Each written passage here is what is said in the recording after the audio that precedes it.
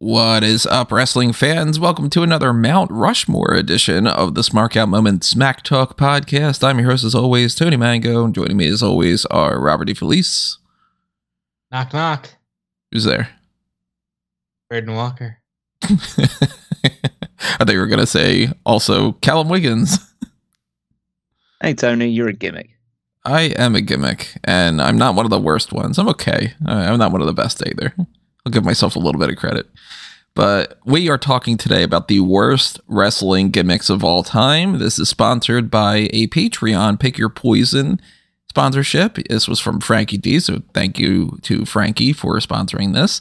And of course, you know, we did many of different Mount Rushmores in the past, so if you are brand new to this and you don't know how it works, it's pretty simple. I mean, we're trying to debate on the four that we consider to be like the most iconic or the ones that symbolize this the most, or, you know, sometimes we go into like, well, I shouldn't say sometimes, almost every time we end up getting like subdivisions of like a B tier, or we get like, okay, the worst, we did like the best from different eras. We've done things like the most recent one that we did was the Mount Rushmore of the wrestlers in Hollywood. So we did like the actors, and then we did movies featuring the wrestlers and all. We usually play around with this quite a bit, but in general, we debate about it and we go and settle on how, 2-1 vote, or at least all three of us are unanimous about who would be the four that would symbolize this the most. And of course, with this one being the worst wrestling gimmicks, we're going to talk about some of the worst performers that have ever been in WWE and elsewhere. We might have like a WWE specific one. We might go with all general. We usually tend to focus more on WWE just because that's kind of the main thing. And not only is it the main focus of this channel, but it's the one that I can talk about the most, because I can't really get into like the worst TNA gimmicks and all. But maybe we'll harp on some of those things too. So again, thank you to Frankie for sponsoring this. And if you don't know what that's all about with the whole Pick Your Poison tier and all, basically, if you are on Patreon or on the YouTube channel membership, then you've got access to a bunch of different tiers. Even the $1 a month can go a long way in helping us out, especially to pay for stupid things like how If This Then That is now charging more money for less to give you and all, because that's how companies go. That explains the message I got from you. So screw Redbubble, screw TeePublic, all these things that are really trying to just pinch these pennies even more so. I hate it. I hate it with a passion. But that is all the more reason why, if you do have the spare change to help out, then if you are clicking on the thanks button on here, or you are on the Darkcast tier or the Pick Your Poison, where in particular the Pick Your Poison is the one where you get to sponsor something directly. So that's why Frankie was like, this is what I want you guys to do. And that's why we're doing it. Of course, if you want to help out on the non-monetary side of things, then the best thing for you to do are to hit the like button, to hit the share button, pass this around, post this on like subreddits and all. You would be surprised how one post on a subreddit can actually make a big difference. So, you know, I am shadow banned on some of those things because I had done that in the past. But if you have some Reddit juice behind your name and all, then consider posting something on there and giving us a little shout out or whatever. I know that Peter in particular, every time he sees somebody on Twitter that's like, hey, what are your favorite podcasts and stuff, he's always shouting us out. So thank you, Peter, for that. But yeah, I mean, outside of this marketplace stuff, we'll get into other plugs down the line. Let's start getting into the Mount Rushmore discussion that we got going on here and talk about some of these awful gimmicks. And we've done things in the past that are similar to this. Like we did a mock draft of the worst possible roster that we can think of, where we got a lot of people on there. It was like, how many names did Callum set up on here? 216 options. That includes tag teams and stuff. But even though we did that in the past, some of that doesn't necessarily apply here, because some people had a decent gimmick, but they were just a bad wrestler. And when Callum was making that list in the past, he had bad wrestling and bad gimmicks in mind. So there are people on that list that I don't think we would ever bothered bringing up here. Like, I don't know, for some reason, this is the first one that caught my attention. Deborah. She didn't have a bad gimmick. She just wasn't a good wrestler. And then, She wasn't a wrestler at all. She just right. So it's like, and had puppies. Yeah, like her gimmick was she's got a big rack.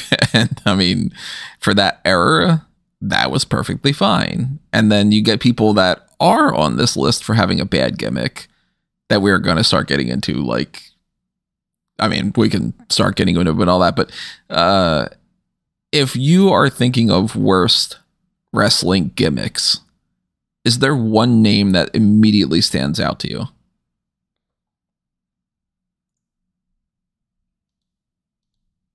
I mean, Shockmaster probably be the first one. The one name that stands out to me is Dr. Isaac Yankum DDS. The first thing I think of, and we'll talk about all three of these too, we're not just going to completely bypass them, but the very first thing that I think of a lot is Tugboat. Now, wow, Fred Ottman got 2 nods on this already. What are we, 2 minutes into this? Right. So let's backtrack and talk about Callum's and then Rob's, then mine. Shockmaster is notoriously horrendous. I mean, the thing that sets it apart, I think, is just how could anyone think it was a good idea to start with? Like, at least with some gimmicks that turn out to be really bad, you can at least see some kind of logic behind them. This one is just, why did they, have Fred Ottman and put him in a shiny blue Stormtrooper mask? Because obviously the infamous part about the Shockmaster is how bad his debut is. But realistically, even if his debut was perfect, how is that gimmick any good anyway? Yeah, if you ignore that he trips and he falls, and that the mask falls off and all that, the look of the costume already is bad.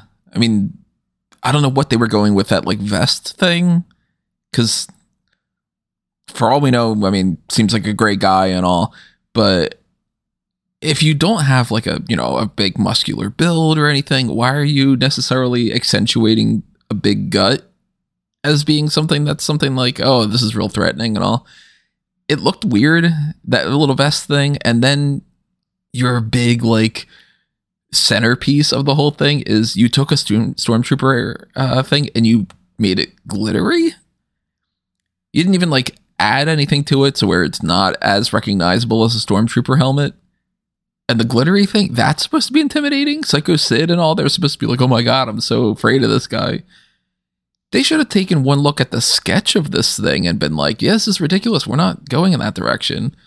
Let alone you didn't think they had a sketch. Well, right, on top of that, like when they would have seen him backstage, they should have been like, no, we can't do this, we got to figure out something else on the fly. But the shock, was he supposed to electrocute people? Was he supposed to... He was supposed to shock the world because he's the Shockmaster. He's going to shock the world. Really just a terrible, terrible gimmick. And we never got to see what their full plans for it was, because obviously the moment he's introduced, it's dead in the water. But I don't really even know what they would have planned on doing in the future with this character. Like, what was the end game? Was it just, we got to do something for this and that'll get people talking for a week? Well, I mean, something that isn't brought up as much beyond obviously the Shockmaster just because of the debut is the debut of the Super Shockmaster. Oh, I don't even know that. That's Fred Ottman as a guy who's the son of the Shockmaster playing the same guy playing the son of the Shockmaster. And when did this happen? It was on WCW, literally weeks, if not months after the Shockmaster's debut. The Super Shockmaster, who was a guy in a blue lucha mask. Oh, I gotta find this. Let me see this. So that's easy enough to find. Super Shockmaster. While you're looking it up, I did have that question, because if he doesn't trip and fall, do they just have him masked? And then is he just a masked big guy who does big guy moves? Oh, so it wasn't his son, it was his nephew, but still. Not better, but okay. That probably in the nephew, because then they could refer to the other Shockmaster as Uncle Fred. Because that was that's how Dusty referred to Fred Ottman. Which is funny because that is Cody's uncle by marriage, or was at least. They have since been divorced, I believe. And his son, his real life son, currently rings the bell for WWE. Really? Yeah. Hope he doesn't get electrocuted when he does it. Wow, I'm looking at this thing right now and like, yeah, it's not great, but it's a hell of a lot better than the original Shockmaster. At least it looks like a generic luchador instead of some weird, terrible cosplay that you'd find at a convention. I don't think I'd ever describe Fred Ottman as a generic luchador. I mean, the mask at the very least, generic luchador mask. Yeah. But yeah, that's one of the options at the very least. So probably not so much the Super Shockmaster, but the Shockmaster in general. Just the idea of the Shockmaster, I think, at this point, is worthy enough to already put a pin in. I already added it to my potential list because the Shockmaster is something it's infamous on top of being just awful. So, in sticking with Fred Ottman, Tony, why do you immediately think of Tugboat? Burr, burr. I mean, I think. Why did they have like? We're going to talk a lot about. I mean, let's be realistic here. We're probably going to end up with another subdivision of the Mount Rushmore of worst job characters because that's a whole. We can list like 15 of these people just from WWE alone that are like, your gimmick is this is the job that you have. Tugboat is a character that never made sense to me because you're in an era where you've got like Hulk Hogan. Okay, what is his gimmick? He's just a wrestler. He's just a guy that happens to be, he calls himself the Hulkamaniac, and it's like, the Hulkamaniacs are his fans, and he's the Hulkster, and he's the immortal Hulk Hogan, and he's just a guy. Macho Man Randy Savage is just a guy. He's got a little bit of flair to him, of course, and, the big hat and the sunglasses and all, but these are just guys. Mr. Perfect. Okay, it's a good enough nickname or whatever. We got bad gimmicks like Red Rooster and all, but what were they thinking when they're like, okay, we got this big dude here. We're going to call him Tugboat, but he's going to be dressed like a sailor. So he immediately looks like an old, like a little kid would be dressed up for like a funny photo shoot or something. This isn't intimidating in the slightest bit. And it's such a big, stark difference between Tugboat and Typhoon. Oh, it's not? I think that it is, because when you get Typhoon and Earthquake together, okay, he's a big dude. He's intimidating. He's threatening. I see Tugboat and I'm like, either this guy is just going to give everybody a hug and he's like the gentle giant. Hug. Oh, I hope he doesn't give people. That's a different story if he's going doot doot in the middle of doing that. But like, did they really think that this was going to be like I'm going to headline WrestleMania? Yes, if you believe Bruce Pritchard, he was going to be the fucking Chic Tugboat. It's like, the Chic Tugboat thing is even more confusing because it's like, who looks at that and goes, I know, we'll make him an Iranian sympathizer or an Iraqi sympathizer or whatever, and he'll feud with Hogan. What the fuck is this gimmick? Well, I would say that I'm not. Is he a boat or is he just the captain of a boat? Is he a boat? Is he a boat? Is he a boat? Are we going to get back to the old recurring joke on Smack Talk of Tugger the Tugboat boat and all?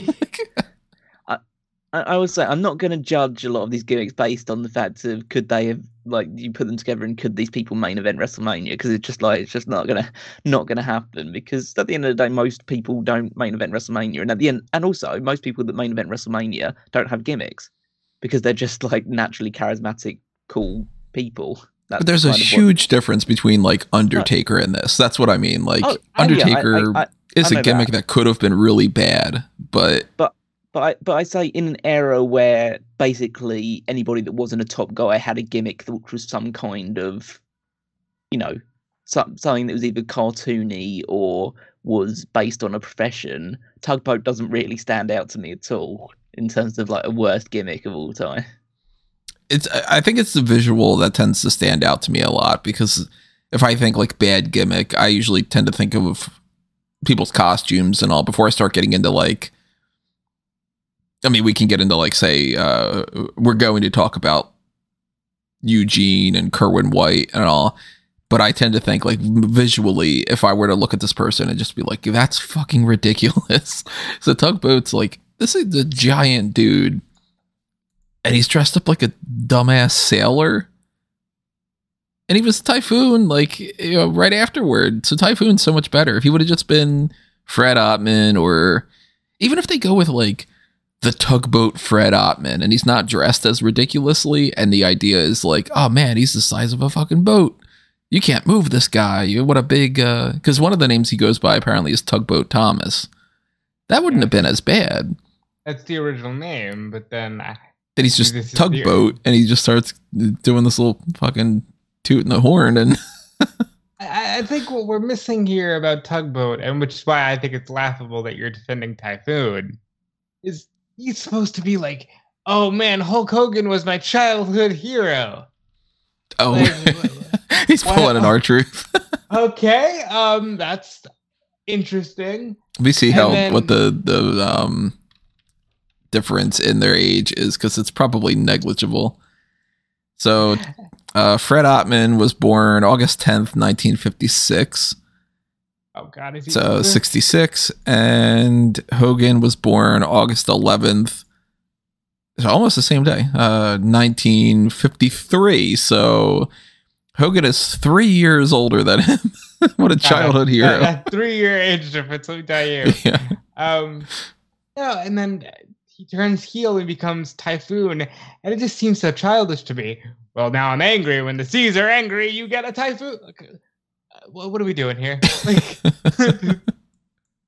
but you see, even that's like they thought more about it, because they were like, oh, well, let's take him in that. Let's give him a name that's based off of like the angry seas and all. That's putting a little bit more effort. They, instead of just being like, anybody could have been Tugboat. Well, I think you put in all the effort that they did, because you just said, look at this guy, he's as big as a boat. You can't move him. Yeah. Fred Ottman doesn't have a great track record of that. I don't see, I've never seen any footage of him as Big Bubba or Siegfried the Giant or US Steel or Big Steel Man. But those are apparently names that he went by. Steel, by the way, for Big Steel Man, spelled with an extra E. Steele. Big Steely Man. Okay. So I mentioned Tugboat. Callum mentions Shockmaster. Rob, let's get into your immediate thought. Dr. Isaac Yankovic, I think that this is terrible. How do you look at someone the size of Glenn Jacobs and not think he's a boat? I don't know. Is he a man? Well, Cornette had him as the Unabomb, which is at least a threatening name for, this giant of a man. I look at this man and go, I got it. Dentist. Fucking why? Like, can you imagine if we would have just missed out on Kane because Glenn Jacobs was a dentist? And I think it's the dumbest thing ever. I think it's insane to me that you can say, technically, Bret Hart fought Kane at a Survivor Series, at a SummerSlam. No one will ever talk about it, though, because he's a fucking dentist character. Like, this is the worst thing to come out of 1995, and that includes Mabel being King of the Ring and headlining that SummerSlam. Isaac Yankem is really notoriously bad as well. I mean, Yankem would have completely been, a one and done kind of character, and we never would have gotten Kane if that would have been the case and all. He doesn't even like being mentioned in that same capacity. There's been interviews where people are like, hey, you used to be a dentist, and he's just like, I'm fucking done with this interview, because I'm sure he's sick and tired of everybody being like, you were that dumbass dentist. But yeah, it's hokey, it's schlocky. That shtick is something that it can work really, really well in pro wrestling, or it can be just not good. And of course, we know Glenn Jacobs is, this great performer, is Hall of Famer, all this stuff when he's Kane. But Isaac Yankem, you brought in the character to do a Bret Hart and Jerry Lawler story about just Lawler had his disgusting foot in his mouth. The end. That's the whole purpose of this character, is just that. Wouldn't it be funny if he went to a dentist because of how bad his teeth are, and then the dentist also has bad teeth? That sounds like a really bad SNL sketch that would bomb in front of the crowd. Yes. And it bombed in front of the WWE crowd as well. But like, it's crazy to me to think, if you say Bret Hart and Kane had a cage match on Raw, that should be must-see TV, but it's freaking Isaac Yankem, and I just think that that's a waste. So that's why I think a lot about Isaac Yankem as a waste of a performer, because we all know how good Kane would go on to be. Then Yankem, of course, is in that range of where we'll get into like the other jobs and stuff. So let's start talking some more about some other job ones, because there are so fucking many of these. One of them that stands out to me, another really, really bad one as far as just like an immediate thought for me, and it's during that same time frame, because a lot of these are around that same time frame. TL Hopper. What do you think the character is? Well, he's got a plunger, and he uses that as a weapon, and that's going to help him out in the world of pro wrestling. That's where I get into a lot of the confusion about, why are these people wrestlers? Some of them I get. You know, some characters are sort of like, okay, well, this person, their gimmick is that they're like a fitness person, and then like Simon Dean. I don't think Simon Dean's necessarily a horrible character. I wouldn't put that anywhere close to the Mount Rushmore. You go with like a physical fitness guru or whatever. Okay, maybe they were into pro wrestling, and that's why they got into it. Why are we going like, okay, this guy's a plumber by day and a wrestler by night? Why does he have to be a plumber? Is he a good enough wrestler that he doesn't need to be a plumber? Or is he just doing that because he's super into it? Like, that's his hobby, is that he's a plumber? TL Hopper? Toilet Hopper? What the fuck? Toilet lid hopper, in case anyone was wondering what the TL stood for. Toilet lid hopper, and yeah. Instead of it being like I don't know, Timothy Lewis Hopper or something. I mean, that was just the thing in the time. They just wanted to have characters that had discernible jobs. So, like, TL Hopper is just one of many, like Duke the Dumpster Drosy. That was going to be one I got to, yeah. Duke the Dumpster is definitely another one that we can talk about, because the guy is a trash man, and it's not even like Frank in It's Always Sunny in Philadelphia, where it's, you know, I'm the trash man. He's just the guy that, and the way that they did the gimmicks for him, he fucking loves being a garbage man too. He's always just like, yeah, I'm taking out the trash. This is fucking great, man. I don't know if that makes it better or worse. That he's just like, I can't wait to be making my debut in WWF, but in the meantime, I'm going to really enjoy being a sanitation worker and taking out people's garbage. Why was the WWF in the doldrums to the point where they're like, hey, I saw this guy taking out my garbage. I think we should put him in the ring. Yeah. And some of them, of course, do work. Like Paul Bearer was actually a mortician, and they bring him in as a manager. So that's like, oh, okay, that's kind of cool. And you might be able to take somebody's career and turn that into a little bit of a gimmick for that. Like, look at Dr. Britt Baker. She is a dentist. That's a big difference of her character versus Isaac Yankem, because she's got a finisher that's like, okay, well, you know, she understands how to manipulate the mouth, and she uses a finisher that's based off of that because she is a dentist, and she can cut promos about like, oh, I'm going to kick your teeth in, and I'm going to whatever and all. That is how that works. Meanwhile, Isaac Yankem's just like, hey kids, you know how the dentist is fucking scary? Well, look at this dude. He's a monster. Ah. It's very old school, of course, not just for the time frame, but it's very like gimmicky in a comedic kind of childish way. And I don't know, I look at a character like Repo Man, and I wonder why Repo Man is a wrestler, but I don't wonder why Big Boss Man is a wrestler, because that guy's just like a big brute who is beating the crap out of people as like a security guard or a prison guard or whatever. And he translates that into, well, I guess I could be a pro wrestler. Kind of like Hank Walker is to a certain extent right now. I mean, he was supposed to be coming in as a security guard and then transitions to getting a contract and all. I can picture Big Boss Man becoming a character that's in pro wrestling, but Repo Man, I don't know. He's fun. I'm going to say that, but why is this guy running around going, I'm going to steal all your shit and everybody's okay with it? Fuck that guy, man. I think Repo Man is probably one of the easier ones to pull off to me, because you can just have him be like, yeah, I'm going to steal your championship and haha, everything that you have belongs to me. It's kind of like how IRS, really dumb, really, really dumb, but it worked. It worked pretty well, and they put him with Ted DiBiase, and they made that work. Sometimes it really just is on the performer, because let's be honest, there's a world easily where The Undertaker's on this list. The dumb gimmick that he just managed to make work for 30 years. Yeah. But there is something with the job people that I think if you can realistically understand how they transition into a pro wrestler, like I would excuse something like the Goon.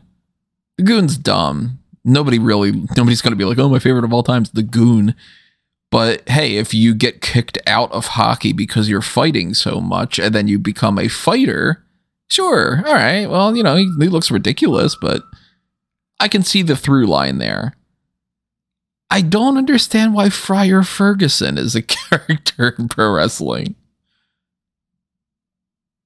I understand less why Bastion Booger is a character. Oh, Bastion Booger's on my list 100%. Bastion Booger, what is his fucking character? He's just gross? He's gross, yeah. Just a big fat guy. He's a hump. Just a guy that likes to proclaim that he's going to eat people in their match. Their whole idea for him is, wow, you're fucking disgusting. I guess we're just going to say you're fucking disgusting. That's awful, man. Yeah, poor old Mug Shaw. Because it's like the Friar Ferguson thing's dumb. Why is this like religious thing becoming a part of this and all? But hey, I mean, realistically, if you're like, oh, you're Friar Tuck, and I don't know, maybe that's a big guy, whatever. It's a ridiculous character. It's stupid and all, but it's not quite insulting. You get into Bastion Booger territory, and it's kind of like, I always wonder if you get cast in a movie or a TV show as like the ugly friend or like the creepy dude that people think is disgusting or whatever. It's got to really hurt your feelings after a while, Like, oh yeah. Those sort of characters, the one that really stuck out to me was the Goon. Because I just don't get why. I mean, I know I understand the logic of, hockey fans fight or hockey players fight, and so he's supposed to be the Goon. But like, why did they make him look like that? Like, why couldn't he been like a kind of burly hockey player type? This guy had crazy carrot top hair.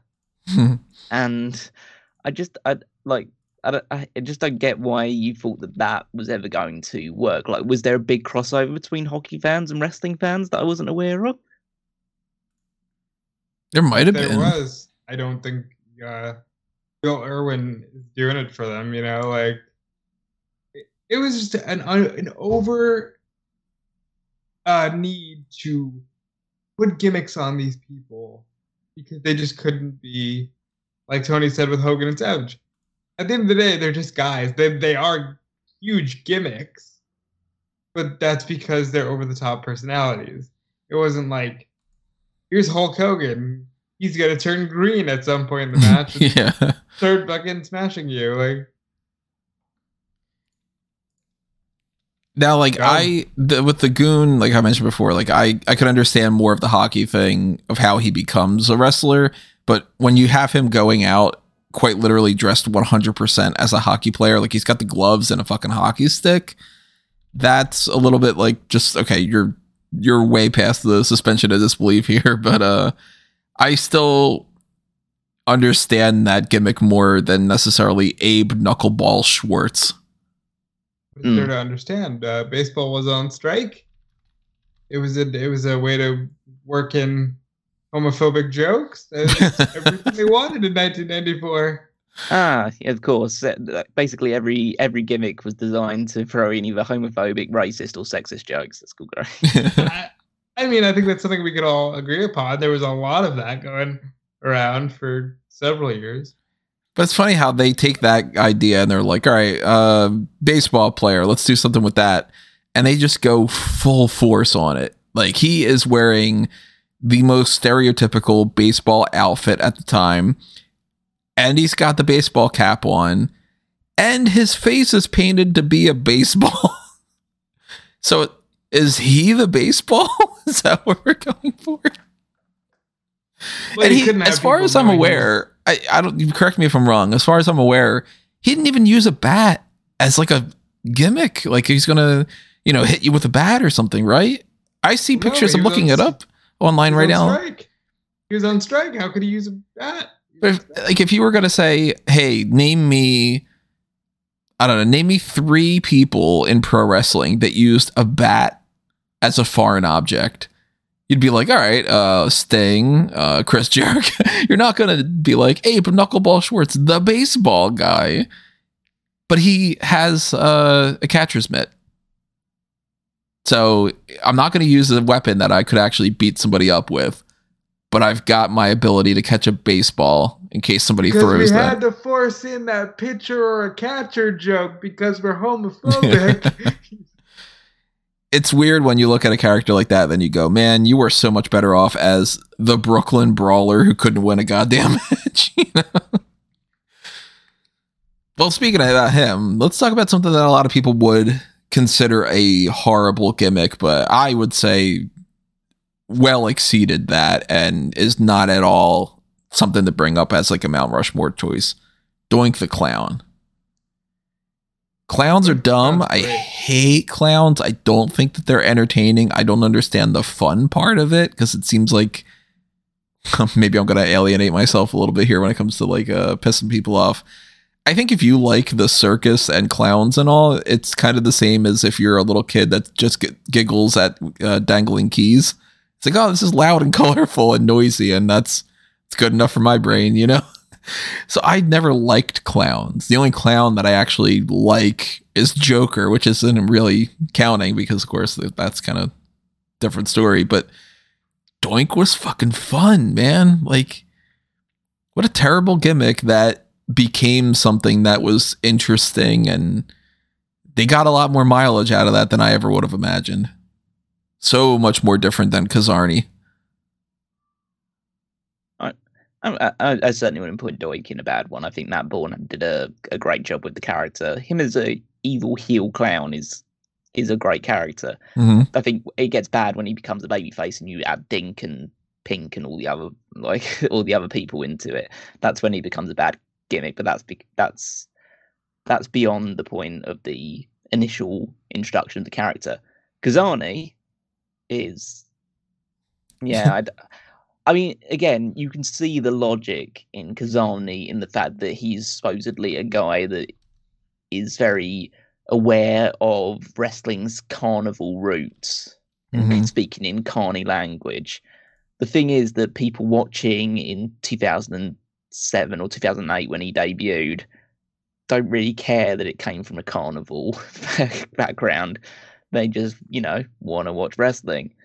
And him speaking in a language which people can't decipher or can't listen to quite clearly, that makes him seem really weird and out of place. Just, I think it immediately alienated people to him because, especially like his first match was against MVP on SmackDown. And this was in the middle of MVP going through a losing streak on SmackDown, which had been going on for several months at this point. And the crowd was starting to cheer MVP because they felt bad for him. And so you're supposed to get this new guy you supposedly want to push as a babyface out of this, and you put him against the guy who's getting organically over as a babyface. The crowd just absolutely hated him from start to finish, and he had a shitty finish and all of that other stuff. I don't know whether the gimmick itself merits being one of the worst of all time, but he's a bad character for sure. Yeah, I don't even think that the gimmick is necessarily all that bad if you would have had a better performer underneath there, because if you give him... Well, let's put it this way. If you put a different person into the same gimmick that's able to have a better look to them, but still the same kind of vibe, that's an action figure. That's somebody that you can instantly be like, oh, okay, that's like an over the top character. And, you know, if they're able to have like a cool finisher, they're able to cut a better promo in that style, it might be kind of fun. And it might be a good way to like be another Undertaker-esque or like Boogeyman-esque kind of character of, you know, a little bit fantastical and all. And he had a decent entrance. Like they had the cool lighting, and he was like, you know, spinning around like a fucking circus act would have been or whatever. But he just sucked. So it was like that amplified that this character wasn't good for him. And it's a shame that they used that name for him and all instead of waiting for the right person to do it, because sometimes it is just the performer. He was the right person to be Kazarni. He still does basically a circus freak cool thing today. He was the right person for it. It's just that it was the wrong time and they weren't fully behind him. It was just, they got this weird bug up their ass in '08 to start doing character-based gimmicks again. That's why we got him, R-Truth, Kung Funaki. You know, we just got that weird thing, and I'll be that odd man out and go, boy, did this work for me. As a weird 14-year-old kid, this worked. You were a big Kazarni mark for 3 weeks. I was a big Kazarni mark for those vignettes. I watched that one match he did and then never popped up again. You know, like it worked for me. I enjoyed the weird talking. I probably had like a 2-week stint where I tried to talk like that. It was very annoying. Crazy carnival type things can work. I mentioned Joker for the Batman series, but there's like Professor Pig, and there's that Carnival arcade game, and there's so Twisted Metal. Twisted Metal, like, yeah. I mean, speaking of Mojo, yeah, like that in and of itself as a gimmick can work, and it can be applicable to a lot of things. But Kazarni, it didn't work out that time for him. Poor guy. Now, we could talk about a lot of people that had bad, like, generic gimmicks. Like, hey, Ricky Ortiz, he's got a towel. You know? Like, around that time frame, that was... Let's hear it for Lucky Cannon, everybody. Lucky Cannon, his gimmick is basically... Kind of sounds like a porn star name. Sort of. And that's it.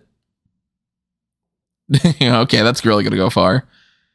This is somewhere around, I don't know, I don't remember exactly when this was, but... that transition to the character being named based off of something that they didn't even give the person a name. In NXT, they had a character called Blue Pants because she wore blue pants. Now, in fairness, Leva Bass was never supposed to actively be on TV more than that one time, and Enzo Cast were just riffing on her, but, you know, dumb shit catches on in wrestling, so Blue Pants. Not a Mount Rushmore thing, but it was something that just popped in my mind that blue pants existed because they were like, you got blue pants and you're blue pants. You're not even like, Leva Bates with her blue pants there or something. But let's go on some of the other things on this list because there's so many of these. Let's talk about one of the big ones. Survivor Series comes around. And they got a lot of things that they can market this off of because there's so many different colorful characters that are going to be facing off. And you got these teams worth of people. And, you know, you got like Ted DiBiase is going to bring in this like special enforcer type guy. And who's that going to be? Of course, it ends up being The Undertaker. But every year, this Survivor Series gimmick could have, you know, the Megamaniacs are up against people or the Warriors are up against people, whatever it might be. And a big factor in Survivor Series becomes there's a big ass egg. What's going to happen when that egg hatches? And they got poor Mean Gene Okerlund out there to be like, the egg's hatching, and oh my God, what happens? The gobbledygooker pops out. It's a fucking guy in a turkey outfit just going, oh, gobble, gobble, gobble. And Mean Gene Okerlund's got to try to sell it. Who are you? Oh, you're the gobbledygooker? Yeah.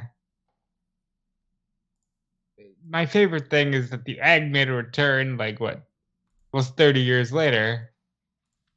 And It was an egg. It's like there's something with Vince and eggs where he's just like, I got a fucking egg. It's a gold one this time. I love eggs. The gobbledygooker sucks. I think it gets way too much flack. Like, it was meant to be a stupid thing during a time where, I mean, we talked about Tugboat a lot already on this podcast. Tugboat was a featured act on this show that year. So they were still just throwing shit at the wall. If you go on the WWE YouTube channel, there is a video that's called WWE Classics Superstars Hang with the Gooker. And the thumbnail for it is Gobbledygooker and a completely baffled Tugboat. He looks like he's just like, what the fuck are you? I'm a boat, you're a turkey. What the Gobbledygooker's terrible. What the fuck? I'd say the Gooker is it's inoffensive. It's like it's dumb, but it was very short lived, and realistically, because they've kind of recognised as soon as it debuted that it was a bad thing, they've actually made more value out of it than probably a lot of the other gimmicks that we could mention, because they bring it back because it's so dumb and it's crazy, and we'll bring it back for like a gimmick battle royal or something like that. And that's so it's actually probably been a net positive for them rather than a negative. But what was their thought process? Did they really think that this was going to be like they were going to have another character pop out?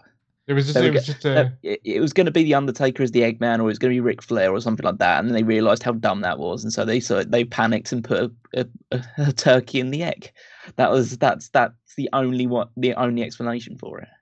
Well, I think it was more of a, hey, we can have this guy at the house shows and he can dance around with the kids. Because I look at this and I think maybe it's just like a more modern day approach or something, but I go, you probably could have gotten a couple things out of this if you were going in that direction, but you didn't. So now I'm wondering where you were going, because it's a turkey. Turkeys have nothing specific about pro wrestling. So it's not like they were going with like a mascot you'd see at, like the Eagles, the football team. They've got a person dressed up as an eagle, and it's like, all right, they're out on the field to try to be like a cheerleader type, or the Philly Fanatic, or Gritty, whatever the fuck Gritty is. I don't know what Gritty has to do with hockey, but it's like you're trying to go with that idea. I wouldn't think if you have a dancing turkey at a house show, that's like, the pro wrestling turkey, of course. But you also didn't even have anybody like beat it up to try to be like, oh, maybe the kids will like the turkey, and then Ted DiBiase will beat up the turkey and be like, I'm going to send you to the fucking, to the meat packing plant where everybody's going to eat you for Thanksgiving, or, like one of those kind of things. It was just sort of the egg hatched and there's a turkey. Tony, you can't have someone choke a turkey on TV. It just doesn't work. It's just like there's sensors for that. Yeah, you could have somebody choke a chicken. No. But like, you know what I mean? Like I could have seen something there, and instead it just ended up being, we'll have a turkey pop out of an egg, and then we'll move on to the next segment. Like, who the fuck was high on what when they were making this up? Well, everyone was high on something at this point in time. It was the early 90s. I see more value in the Swagger soaring eagle. He was attached to something. He was attached to a character. Yeah, like Gobbledygooker just exists on its own. And I think it was Thanksgiving. Like Survivor Series was Thanksgiving Day. It was a turkey on Thanksgiving. That's all you really needed. Somebody should have eaten it. That's all I'm saying. No, you can't. Was Bastion Booger around at this point? Yeah. No, Bastion Booger wasn't around. Okay, because Bastion Booger would have been a great. Probably would have tried to. Okay, Bastion Booger chasing after the turkey running away actually tickles me now. So that would have been funny. Or like, how they have the president pardon a turkey for Thanksgiving? Like, they could have had, like, I don't know, Hulk Hogan would have been like, I'm going to pardon this turkey or something. Like, well, can I talk about a similar concept that I think is actually a far worse gimmick? Sure. Than the Gobbledygooker? Red Rooster. Red Rooster's garbage. Because that one is a real thing they tried to do. That's actually someone they tried to push, or at least like give significant airtime to. And who in their right mind would say it would still be stupid, but I can kind of get the concept of Terry Taylor, Terry the Red Rooster Taylor, or Terry Taylor the Red Rooster. Like if you had his real name and then the gimmick attached to it. But the fact that his full name is the Red Rooster, in a similar vein to, you signed Kerry Von Erich and you decide to call him the Texas Tornado instead. It's but this one is just it's so bizarre, and the stories that go around it about the fact that it was a toss up between him and Kurt Hennig about which one was going to get Mr. Perfect and which one was going to get the Red Rooster. I don't buy that shit for a fucking moment. No, but I just don't get why they think that, having a guy, give him that name and basically have his hair stick up in the middle with a red mohawk is supposed to get a guy over, or why you would persist with that for so long. Like he was that character for years, a number of years. Yeah. Because I don't know. Like you said, like there's something there.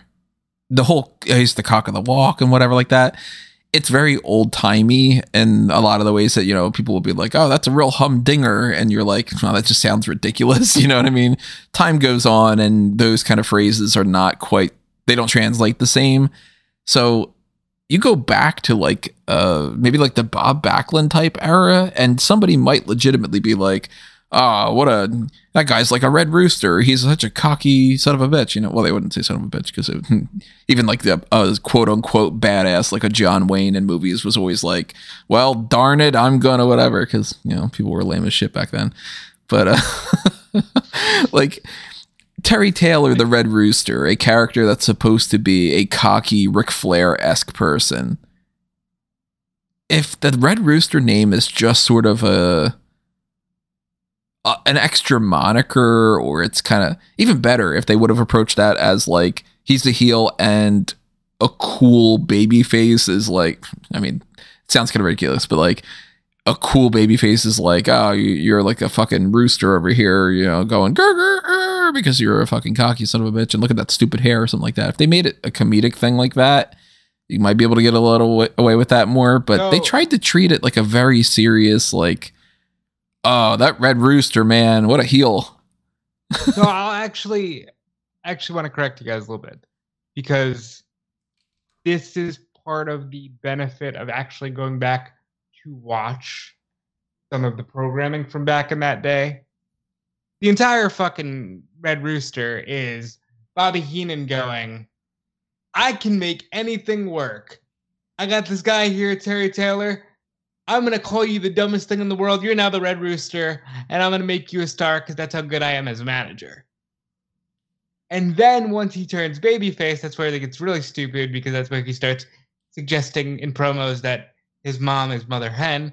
But, like, they started out with an actually good idea of Bobby Heenan's so full of himself that he's going to take Terry Taylor, this mildly accomplished wrestler, and make him the Red Rooster because it's dumb, and he wants to make. But that's a stupid idea. It's like you say, like it's a dumb idea, because he's admitting from the start it's dumb. It's a good idea if the person that Bobby Heenan thinks that he's going to make a star is some sort of lovable oaf, like he's someone of a hillbilly Jim maybe aspect to him. It's like, yeah, a big guy, but he's affable, and he's caught up with the wrong crowd, and they've given him a dumb name, but they think they can make a star out of him. And then eventually Bobby Heenan gets pissed off about it, and then the guy turns babyface, and it all goes well. Terry Taylor, like, again, never interacted with the guy, but from all accounts, he seems to be not the most likable person in the world, or he seems to have a kind of an air of he seemed to fit a heel persona, and he looked too generic, or he looked too just like just a wrestler to make this sort of gimmick work. So I think it's an overall, if that's what they're going for, they picked the wrong person. And even if that was the idea they're going for, why bury a guy straight out the gate just for like to get your manager over? That's because that's expected okay. This is a vehicle to get Bobby Heenan over rather than the wrestler. Bobby Heenan, who was pretty over at that point. I think he didn't need another kind of character that's like, oh, I need to prove I'm the greatest manager of all time. How about prove you're a great manager by just managing people that win all the time? The dumb part to me is where they think, oh, and then he'll turn on Bobby Heenan and face him at WrestleMania, and then the Red Rooster will be one of our best characters and super over, because it was never going to happen. So I mean, again, I don't know whether that one will go on the round match for or not, but I just don't think that it's I don't think it's not good. A good one by any stretch.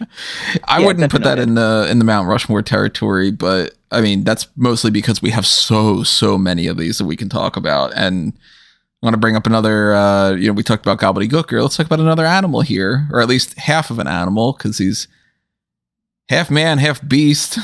The old Mantar. God. When you say a character and the immediate response is two people in sync going, oh God. It's a guy with a cow mask that comes, or bull mask, or whatever you want to call it, comes down to the ring. And you know what? It's like, it's some sort of kooky play on a Minotaur. It's Mantor instead. Mm-hmm. Because I assume they didn't want to go too far into the Greek mythology with that.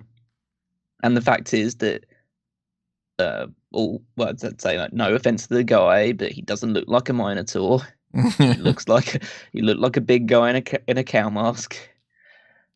Again, he had hooves. But it's just one of those things that it fits the time, but it's also why and I know you guys disagree, but it's also why I think that period in wrestling is the worst ever.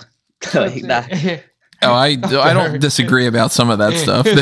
There's some great character work and there's some great stuff that happens there, but it is very much in that. I mean, even the Attitude Era has like the revisionist rose-colored glasses and stuff. A lot about Attitude Era stuff. Attitude Era's got some really bad ones. We tend to be focusing a lot right now on like these really bad old school gimmicks, but old school is applicable to Attitude Era at this point too, but like Mantar, again, I'm going to repeat this for a lot of different things. If you tweak it a little bit, it might not be too bad, because there are so many different people that have gimmicks of like, oh, this guy's a beast, or the animal Batista. You never had Batista dressed up as an animal. Yeah, Rhino is like, oh, he's like a rhino, and he's just a guy, and that's where it goes into Mantar. He probably wouldn't have been a great wrestler to begin with. Just a big burly dude.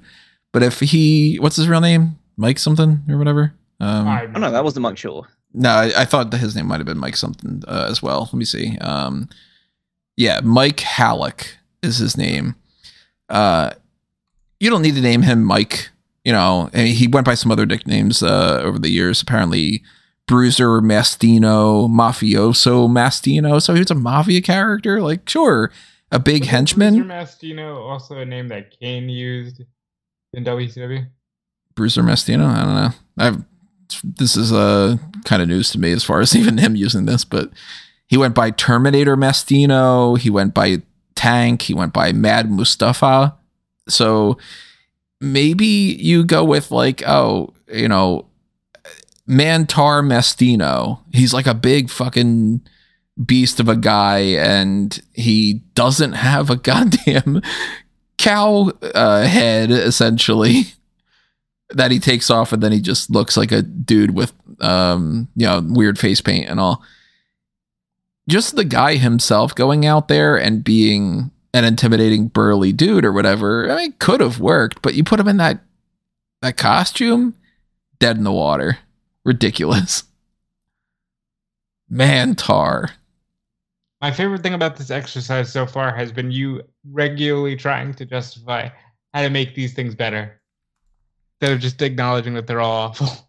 If you dig that idea, think about how I can make so many other things better with the Blueprint Project, because this proves that if you put a little bit of effort into it, you could actually turn things around. And if I put so much effort into things like the Power Rangers story, which is Absolute Power Rangers, a Mighty Morphin Epic, or things like The Batman, A Nighttime Story, 100 Records from the Wayne Foundation Archives, you will see that there are so many examples of something like Condiment King.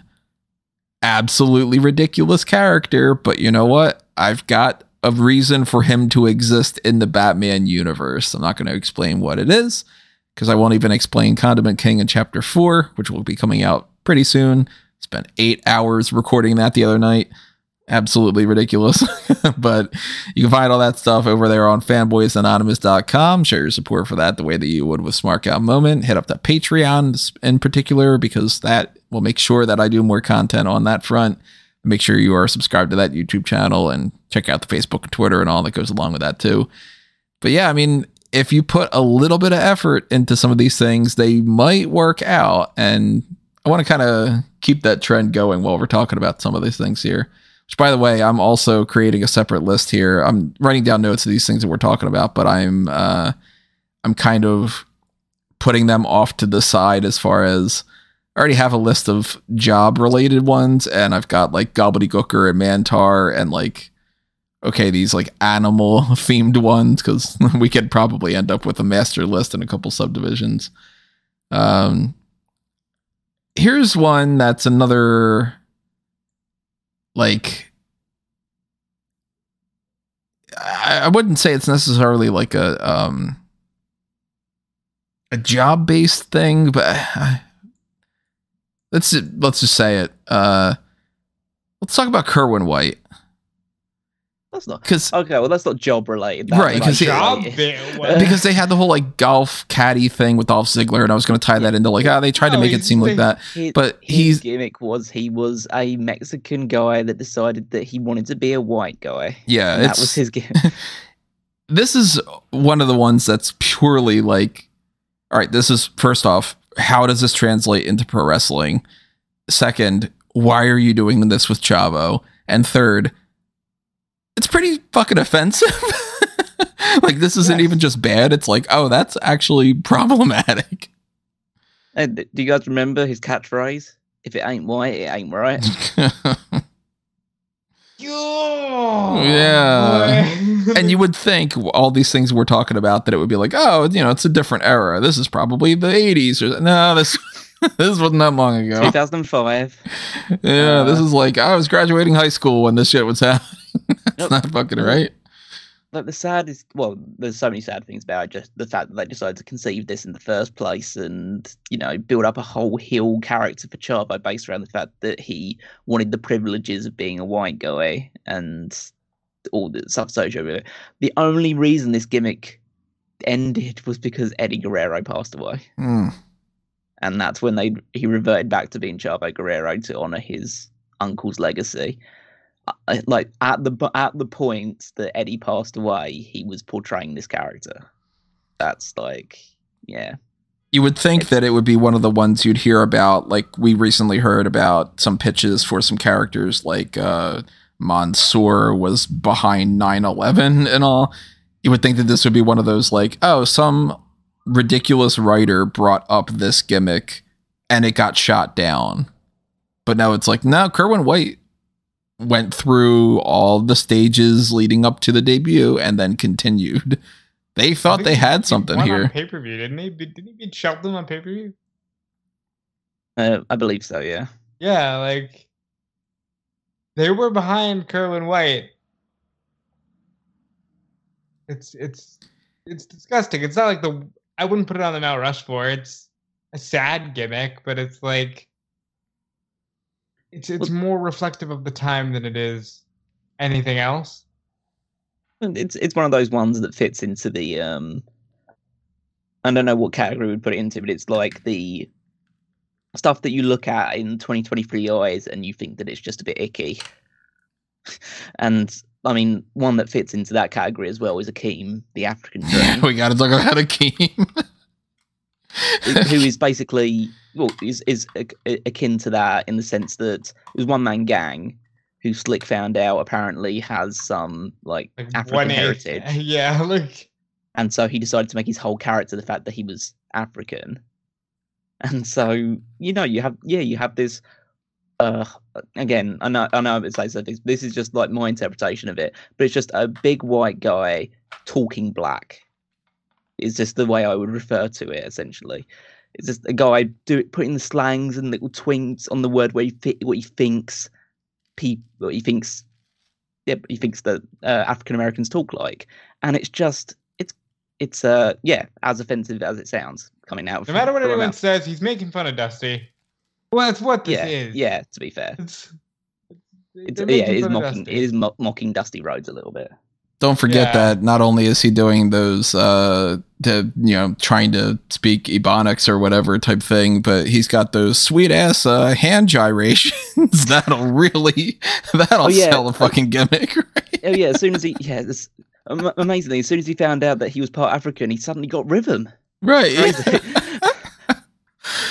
And it's, between the two, I think that Kerwin White's worse in some ways, but that's not to say that Akeem isn't, an offensive character. That's absolutely ridiculous. But there's I don't know. It's the Akeem thing seems tone deaf to me, whereas the Kerwin White thing seems like, why don't we do a racist gimmick?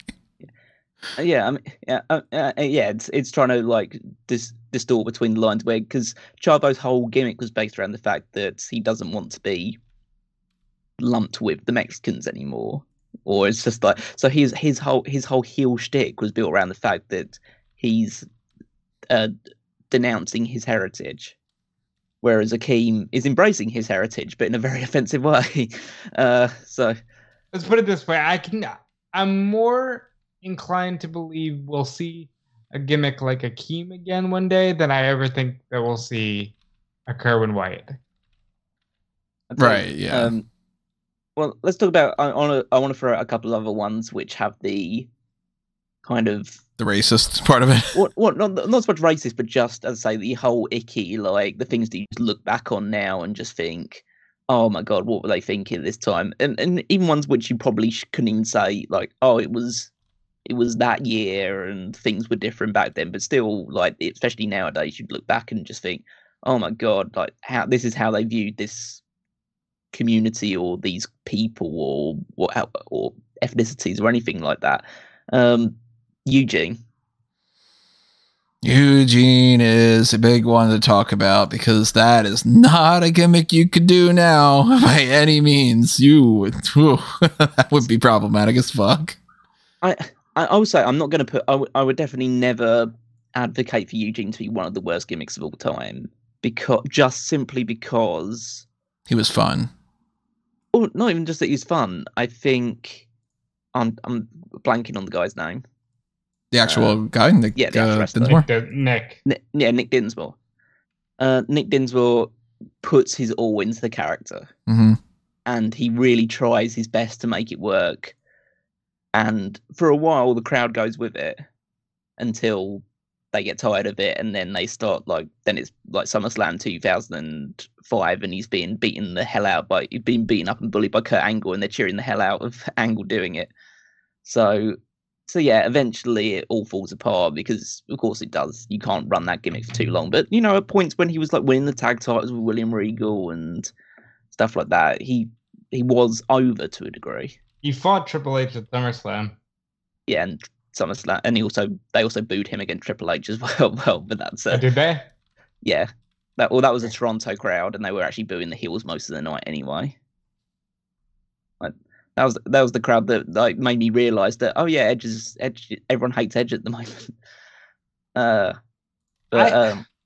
I'm going to say this just like I said with Akeem. I think I wouldn't be surprised if they tried to do something like that again. It would have to be different. You couldn't do as many special jokes, but I think that if done right, there's a way to do that kind of representation.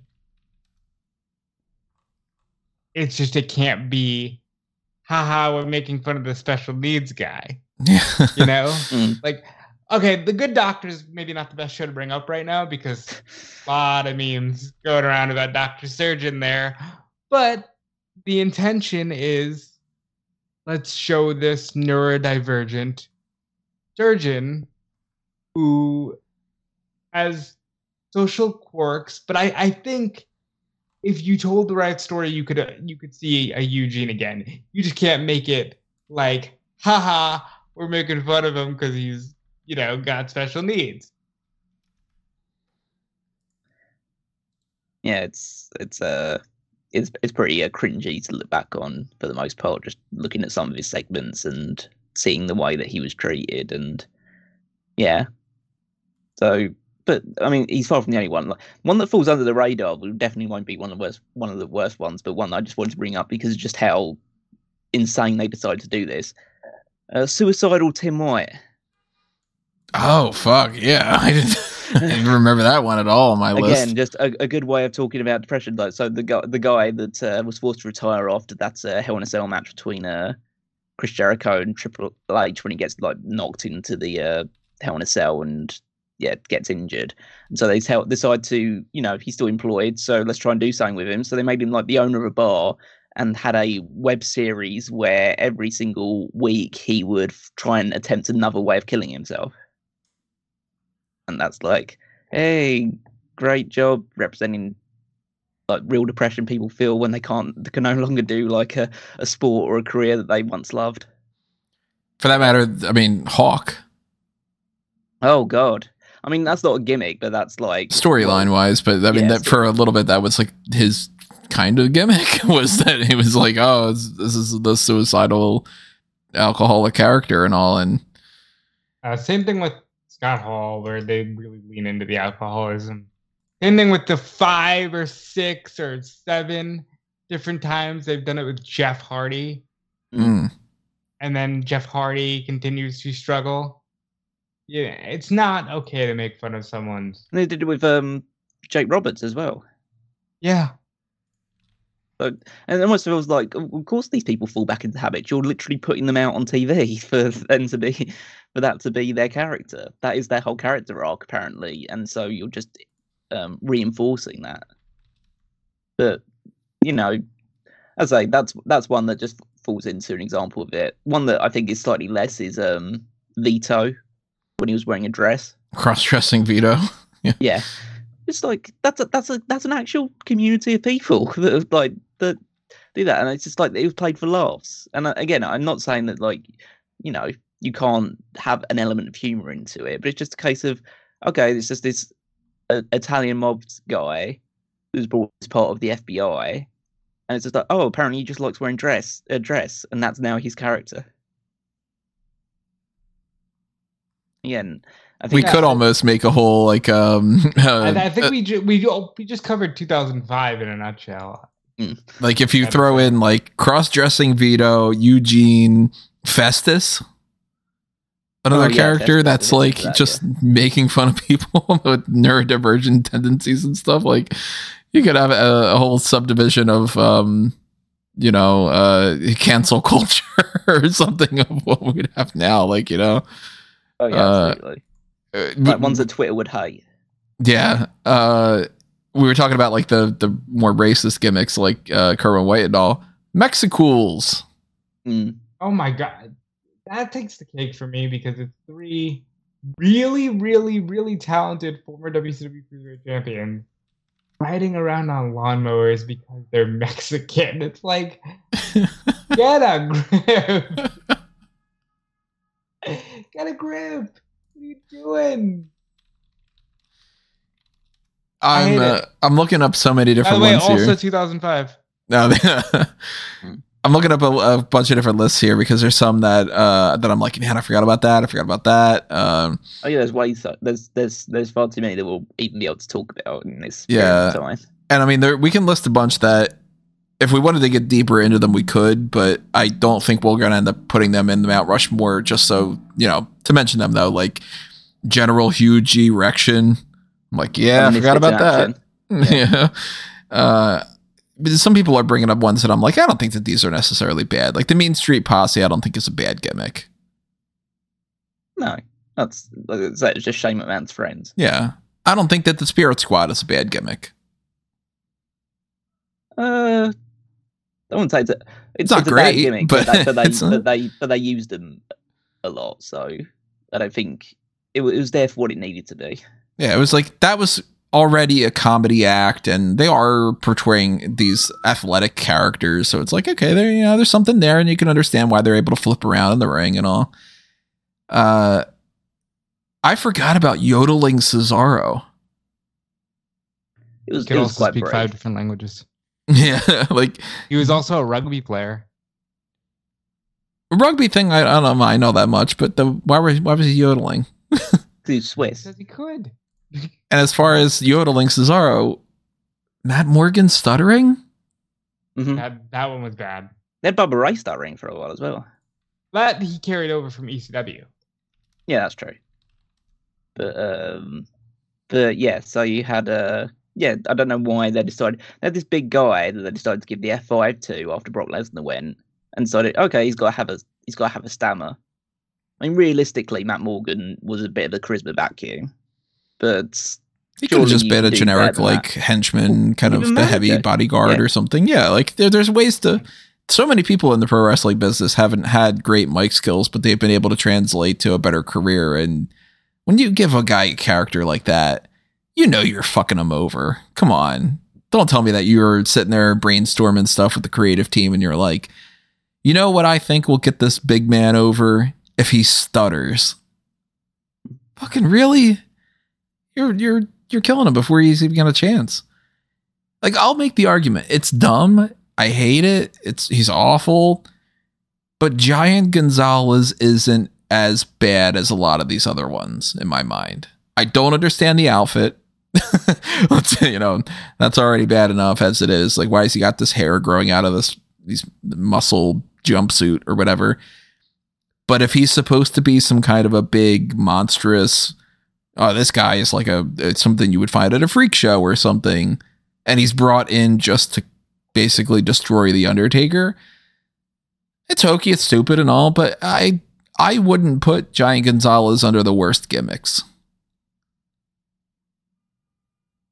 I'd put Beaver Cleavage under this, which is one that I had on my short list of like, yeah, I can't find any reason to justify this. Well, there's no justifying it by any conventional logic. The justification is that, and I'm just going to say this out on a podcast, I don't actually mind, Vince McMahon's obsessed with incest. I mean, there's a track record going on here. I mean, you have like that. You have Kate Lee and Paul Burchill. Mm-hmm. You have the story that always goes out there about him suggesting that he'd be the father of Stephanie's baby when she got pregnant. And then saying, if not me, why not Shane? How about Shane? And yeah, so he does have a weird he has a fascination with the taboo, let's put it that way. Yeah, I mean, whether it's like a shit falling from the ceiling or, he doesn't have the same boundaries as certain other people do, and that's arguably why the Attitude Era worked as well as it did, is because he's willing to, especially when under pressure, to push to different boundaries that other people just wouldn't dare to touch. But yeah, Beaver Cleavage is just, well, the Headbangers weren't around anymore. One of them was injured, and so they had to find something to do with the other guy. And so they gave him a character where it was a parody of the Leave It to Beaver TV show. Which that is already confusing enough, because the time frame that this is happening, I mean, when I was a kid, late 80s that I'm born, Leave It to Beaver was already old as fuck. What has WWE ever shown you in the past that they're current and up to date with the stuff references? And I would think if anybody was like, okay, well, let's try to, how like they did in the Attitude Era where they were like, hey, South Park is really big right now, so let's have like the New Age Outlaws reference South Park and stuff. That I get, because they're trying to play into what are the kids into these days. Well, they're into South Park and we'll do that. Or, let's get this, maybe they have no connection to pro wrestling whatsoever, but we'll get this celebrity to pop up and we'll do something fun with them or whatever. This speaks to the very like old people in charge where they're like, why don't we do something based off of Leave It to Beaver? The kids will love that shit. And no, those kids were 2 generations past Leave It to Beaver, if not more than that. Because when did the Beaver cleavage thing happen? That was like what, 2000 or something? 2001 maybe. 99. Yeah. So let me see when Leave It to Beaver was on. Because I mean, this is the black and white era of TV. So Leave It to Beaver had its final episode in 1963. So they were going. Nah. Yeah. Like it's fine. Wow, that's crazy. It's the first episode was October 4th, 1957. So you were talking about a show that premiered 52 years before this. And they were thinking, oh, that'll be a trendy, hip thing to parody or something. No, they didn't. But yeah. It wasn't about making like, oh, this is funny to parody. Wouldn't it be? It's a fucking porn parody. It's whether it was Russo, Ferrara, McMahon, doesn't matter. Pritchard mentions Leave It to Beaver quite a bit. I think it might have been him. Somebody enjoys porn parodies of once popular franchises, and let's call a spade here because it's definitely a thing. People have weird stepmother kind of kinks, and someone clearly had a mommy kink and was just yucking it up. I mean, they were ahead of the time based off if you click on any of those things now. Yeah, I mean, I don't understand it. I really don't understand it. You're all fucking weird. Anybody who's these things, but like, again, I ask the question about a lot of these things. What the fuck does this have to do with pro wrestling? Why is this a thing? And then, of course, he could have been in a video with Val Venus at that time. What do you mean? It could have been great. And they didn't even do a simple layup like that, right? Because the Val Venus character is dumb, but I wouldn't put him anywhere near close to the Mount Rushmore of worst characters because they found a way to make it work in a fun and entertaining way. And it wasn't great, I mean, there's plenty of other people that would be able to do a better character instead of that, but I look at the Beaver cleavage thing and I'm like, this isn't even funny. This isn't going anywhere. It didn't do anything for either of them. Could you really see a marquee being like, okay, WrestleMania that year? What was the card for that WrestleMania? That was, you're saying it was 1999? So yeah, it's Rock and Austin, 2 characters that are pretty serious and basic as you can get. And, you got like the Brawl for All is going on in 1999 and you got Kane and you got DX and all. And DX is doing funny, parody type stuff, but maybe you make the Beaver cleavage thing like one pseudo supposed to be funny segment and that's it. You don't make it a whole character. Bring in another person to play his mom that he's like, the fuck? Like, I can excuse Thurman Sparky Plug as being dumb, but you got a little bit of history with that. Let's start getting it. Get STP right. No, they didn't. That's really dumb too. I didn't think about that. Yeah, let's go with the STP thing and then go TSP. Somebody just mix that all up.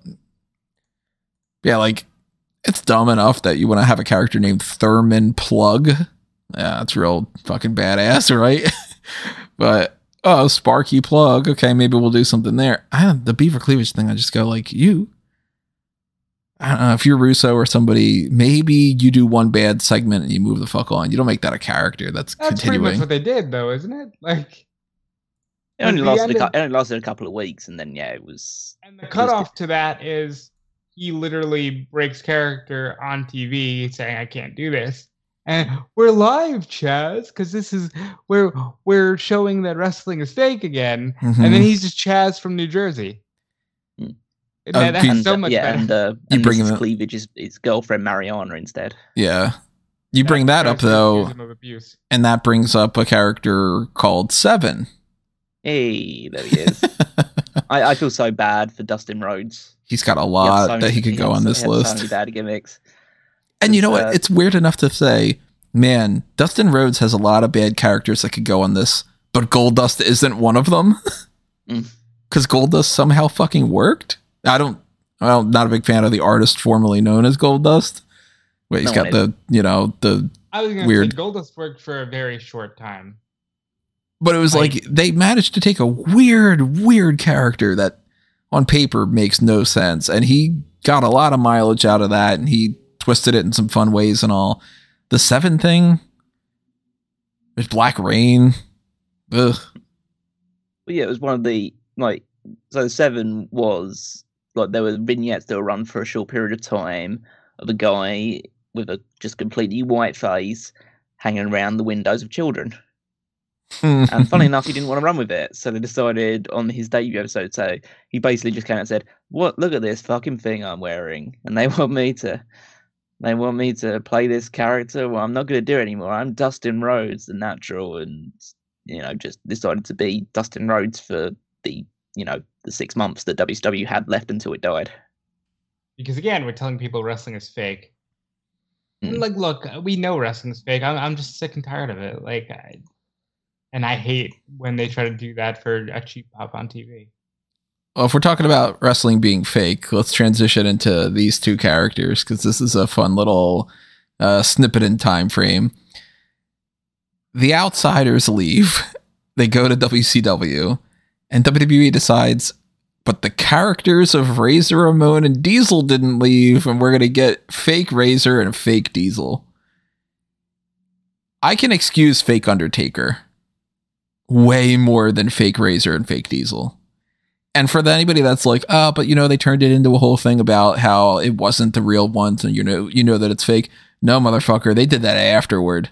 They tried to put this as the real Razor and Diesel for a short time frame. They only pivoted after it was like, yeah, this isn't fucking working, so let's just turn into the skid and make it about like that we're like self-parodying in a lot of ways. But for a little bit there, they treated Glenn Jacobs as Diesel, and they traded whatever the fuck Rick Bogner, I think was his name, as Razor Ramon. Yeah, it's again, it's just a means of trying to undercut WCW signing Nash and Hall, and yeah, basically saying like, because especially after Hall cuts that first promo on Nitro, which is very akin to his Razor Ramon character, the same sort of style, and probably just in between the legal battles that were ongoing in the background, they decided, okay, we still own the characters, and the characters are what people are interested in. They're not actually interested in the people playing them, so we can just recast them essentially, and everyone will be into it. Turns out, like, they don't look like Razor Ramon and Diesel. Yeah. And people aren't super into that, and they don't talk like Razor Ramon and Diesel. So it's it was just an experiment that was doomed to fail from the start. But I'm not going to I wouldn't say this is one of the worst of all time, just because it was an attempt, and they did pivot in something which again was still shit, but at least had a reason behind it. I will say they found somebody that looked as close as they possibly could to Scott Hall. Like, that guy looks like the knockoff version of him that you would find on the indies, where you see people as like they're trying to portray The Rock, and like they got as close as they could get when it comes to that, but it just wasn't going to work. We want to talk about knockoffs. Can I bring up the Renegade? I forgot about Renegade. Yeah, so essentially WCW decided, hey, we want to have our own Ultimate Warrior. And so they just bring up this jacked guy and give him yellow and red face paint. And just said, yeah, you're our Ultimate Warrior now. You just do everything Ultimate Warrior does. And I'm surprised WWF didn't sue harder to try and get this guy off screen. But realistically, probably the reason they did it is because Ultimate Warrior was pretty much on the outs towards. Did he change his name to Warrior yet by that point? No, I think Renegade essentially fell apart as soon as Warrior came into WCW, and then I think the last thing Renegade actually did in WCW was that he was the guy that was in the ring for that War Games match that Warrior was involved in, when like the smoke clears and Hogan is like beating a guy up in the middle of the ring. That's Renegade that he's beating up. But then Warrior then disappears and shows up on the ramp. And that was the whole because he was Magic in WCW, and so yeah, there's a history of, especially when there's two major companies going against each other, of one ripping off the other. The same thing can be said of Gilbert. Gilbert, I think, is funny though. Oh yeah, it's a fun parody. But so like, I wouldn't ever put Gilbert there, but like that is the age of you parody characters in order to try and undercut the other one, and fundamentally it never works. You just make yourself look petty. Well, if we're talking about parody things like that, let's bring up Oklahoma. Oh, fuck you. That was awful. And shame on people for making fun of JR having Bell's palsy, and shame on everyone who participated in that, including Dr. Death, who went along with it for some reason. Yeah. I mean that is just a purely offensive gimmick towards a guy with a condition that he can't possibly control. Mm-hmm. And fundamentally, like, both WCW and WWE made a living of just kicking the crap out of JR, both literally and figuratively. Like fucking Dr. Heine. That like one-off thing that Vince McMahon did for that little skit. They just all, like, literally, I just think everybody that's employed JR just hated him. And they just, it just radiates gossip. And like, he's currently under somebody who doesn't hate him, but like everyone hates him because he's old now and he doesn't commentate like he used to. But that's like,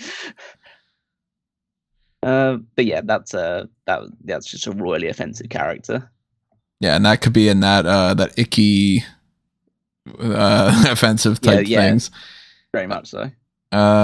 Stop me if you want to talk more about them, but I think that they're pretty self-explanatory. The Yeti. The Yeti. And the Missing Link. Missing Link is fine. Different era. Like, those are that's in that like Mantar, Gobbledygooker, creature animal type range. I don't think that even like a character like Berserker is like, no, it's dumb, but it's not worse gimmicks. It's just they thought they could do a fucking Viking. And I mean, fundamentally, like the Viking Raiders nowadays. Yeah, they're pretty much that. So it's like, yeah, that's on the list for a lot of people. It's like that Berserker was dumb, but whatever. I think Battle Cat's worse and Arachnaman's worse. There's Oz. That's bad because it's Kevin Nash and he's better than that. There's the Kiss Demon. Yeah, still making money off of it. Really? Yeah, well, TNA hired him a little while ago, so it's like impacted. I wouldn't put Glacier and Mortis and Wrath on here. They were trying to copy off of Mortal Kombat. Yeah, it's another rip-off thing, just not of another wrestling company. Yeah. So I think if that gimmick wouldn't have occurred smack dab in the middle of the NWO, like if they would have gotten it in like 2 years before or something, Mortal Kombat 2 time, I think they might have had something on their hands. Mm-hmm. Well, what a jarring contrast that was to the NWO, man. And it's really not that much different than just a generic luchador type thing if you make a couple tweaks. Like if you've got a guy in a mask and you call him Mortis and he's a good luchador and it's a cool mask, there you go. It's fucking whatever. But when you try to do a whole like, okay, this guy's Glacier and he's got superpowers like Sub-Zero and all, yeah, you start deviating away from that. But I could see like, Wrath being a decent enough name for a character. Speaking of this, I got a good name for a character. Do you know what Relic spelled backwards is? I'm surprised it's taken this long to really come up with some TNA ones. What's Relic spelled backwards? F-U. That's what it is. What a dumb idea. I'm trying to actually look to see like some like TNA ones to see which ones stood out to me. Black Rain. We talked about Gold. Yeah, Black Rain. Yeah. The Johnsons.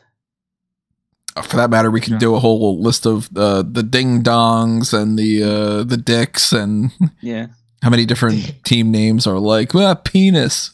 They had the and Vince is like, I want to tag them up with my daughter. Like,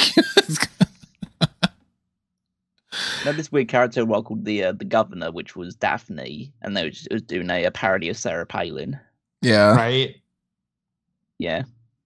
Which is like, I mean, during that time frame and all, like that, oddly worked much better than it should have. I'm trying to look at some other ones. Claire Lynch. Oof. It's just like, again, I don't know where it's technically a gimmick. It's just a badly put out character. It's just like, yeah, let's tell a whole 6-month arc about the fact that AJ Styles is an adulterer. The bad gimmick revolving around a bad story in that sense.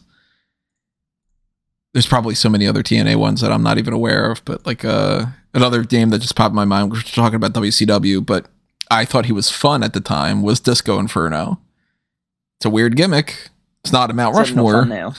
Fuck Disco Inferno. Yeah, well, fuck Glenn Gilberti. Yeah. Disco Inferno was a fun little stupid comedic jobber back then. His theme song was catchy and all. I wouldn't put him in the Mount Rushmore of worse. One that I wouldn't potentially, but I think this one definitely needs to mention is Mike Awesome in WCW had 2 awful gimmicks, which was the Fat Chick Thriller. What? His whole gimmick his gimmick was Fat Chick Thriller, which was the whole gimmick was he fucks fat women. Jesus Christ. That was his gimmick. Nothing wrong with that. Did he at least do something like that on the air? Like, he with like a Bertha Faye type, and it was like, he would come to the ring accompanied by bigger women, just different big women. It was basically like the Godfather, but for for larger women. Yeah. Did he have a finisher that was like the BBW something or other? Like, Wouldn't be surprised. But his other gimmick was that 70s guy, Michael. Which is tremendous. Was that before or after that 70s show started? No, it's smack dab in the middle. Smack dab, during it. Yeah. So at least they were recent. But they should have had his theme be the hanging out. Oh, I'm sure they got some generic version of that. Yeah.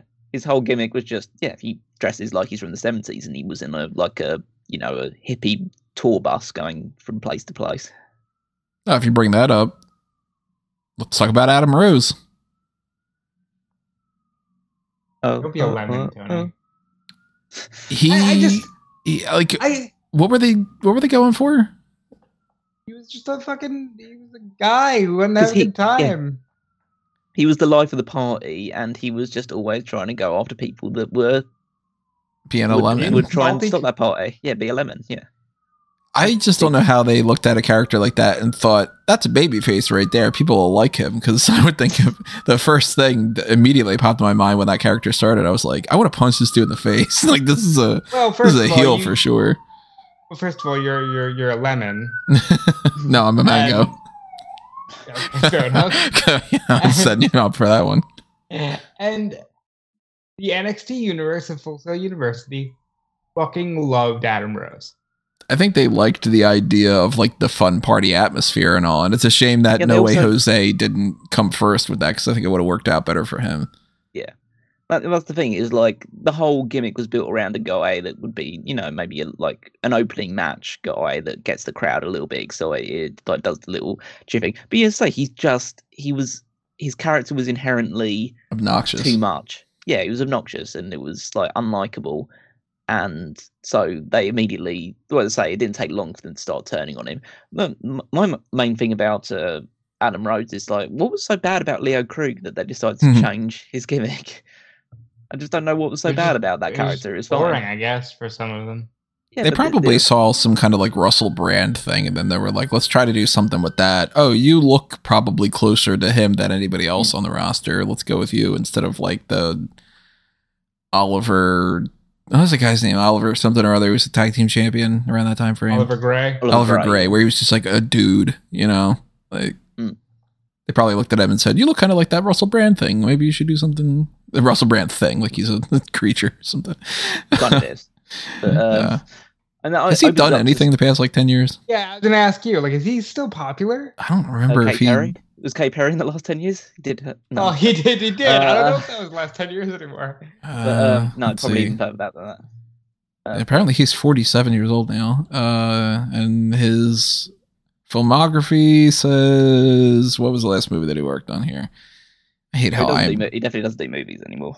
IMDb just does not have the right layout anymore. All right, so he's still working here and there. I mean, he's been in 4 movies that were in 2022 or seems. No, actually, they're not all movies. Never mind. He was in Death in the Nile. I don't fucking remember that at all. He did a voice on like the Minions Rise of Gru, so he's done some parts here and there, but not too much. It seems like he's getting a job every like 2 years or so. But like the mentioning of the Adam Rose gives a bit more efficient to talk about some more like recent bad gimmicks. Retribution. Yeah, Retribution sucked, and that it could have been good. They would have had any kind of a plan whatsoever, and they didn't give them the dumbass names and those stupid masks. It's like fundamental. It's just like I'd say an invasion angle can work, but I just don't think. I think no decision they made in terms of trying to get them over worked. I can't remember one thing they did that actually improved Retribution over time.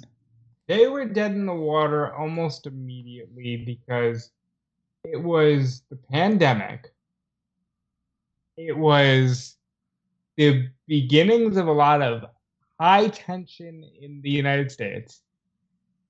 And they introduced this group before they even debuted by saying, "Hi, everyone." Again, going back to the wrestling is fake thing. "Hi, everyone. We're going to be doing a gimmick tonight on Raw. And we just want you to know it's not political." And then they proceeded to do basically, a rioting protest kind of deal. And it was the right idea, wrong time. And God, they couldn't have found people with more muscular build. Yeah. It looked like 12-year-olds were ransacking the performance center. There was a lot of good in the early days of that, and I think there could have been so many cool things to come out of that, and then they didn't. Because if you say, we're going to get a bunch of people to ransack Raw and SmackDown, they're going to take over, and it's going to be like this this riot gone wrong type thing, you're like, okay, I'm kind of interested. Who you have in mind as the leader of this group? What is their purpose for it? Why are they attacking people? Why are the other followers joining this person? What's the end game? Are they going to factor this into Survivor Series? And how do you do the brand split with this? And all these questions that if they would have mapped this out ahead of time, it could have potentially worked. But instead, they took it into this like, let's throw whatever random people we can get to go out there and to just be like, oh yeah, we took off a ring rope. We're such badasses. They had a chainsaw. And they did. Right. And then your big like reveal after all this time is that you're going to name characters things like T-bar, which if you just do a quick Urban Dictionary thing, the first thing that pops up is that it's slang for a thong. And then you go, slapjack. Go ahead and check out the Urban Dictionary thing when it comes to that. It's something that I'm sure if I mention on here, I'll get the YouTube algorithm saying that this is like a problematic thing and all. But like, you take a character like Mercedes Martinez and a character like Mia Yim, and you're like, we're already naming the group something dumb with Retribution. It's too bland and generic. But one of you is going to be Reckoning, and the other one's going to be, oh God, what was the other one? I'm blanking on it. It was another R name. Retaliation. Like, so you mean to tell me that somebody didn't just spend about 6 minutes? They went on dictionary.com. They went to the thesaurus section and typed in like vengeance. And they were like, okay, retribution, reckoning, retaliation. And other people was like, I don't know, but fucking T-bar. Whatever the hell. They tried to retroactively give it these explanations of like, I'll give you a mask and a different name because that's what it's somehow supposed to tie into Mustafa Ali and like racism and stuff. But they tried. And the thing is, I will give them all the credit in the world for the effort that they put into trying to do that. And then WWE just didn't want to go with it. Because Ali was doing the hacker thing, and he tried to tie it into that. And ultimately, I look back on Retribution, and I see it as the biggest failure of the pandemic was you could have created any new stars. In the same way that you put Braun Strowman in the main event of WrestleMania, you could have created 5 or to 7 new stars for Retribution. And then you just didn't. It's a shame. You want to talk about Heidenreich? He raped a guy. he fucked a guy in a bathroom stall. That was his whole gimmick. But, well, that's one part, but another thing is that originally the pitch was that he was an unfrozen Nazi. Oh, so yeah, that was the link to it. The idea of I think he was the one that was pitched as being I can't remember what the guy's name would have been, but essentially, yeah, he would have been an unfrozen Nazi managed by the Jewish Paul Heyman. So it could have been worse. And then they just debuted him as John Heidenreich on Raw, teaming with like Trish Stratus and stuff. Wasn't he also like talking about his friend, the Lil Johnson or something? He's talking about his penis. Like, no, I think he was literally like the precursor to Little Jimmy. Really, you think that they were just there that far back? Well, you think that well, first of all, WWE definitely rehashes ideas, and secondly, like I don't think the idea of like a weird guy with an imaginary friend character is that out there really.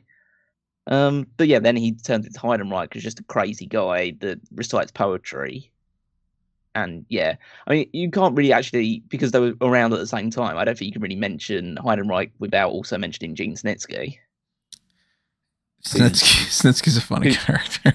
Who had two predominant gimmicks. One was a guy who caused a woman to have an abortion. And punted a baby. Yeah, punted a baby. And then once they decided that could only run for so long, once Kane had been busy wiping the floor with him, he reverts to the gimmick of foot fetish guy. That's a real thing, by the way. Not a gimmick. Yeah, it should have been Tony Atlas's gimmick. Yeah, exactly. Yeah, but yeah. So 2 guys, 2 weird gimmicks. I mean, fucking Heidenreich turned into a road warrior by the end of his run. Yeah, weird, right?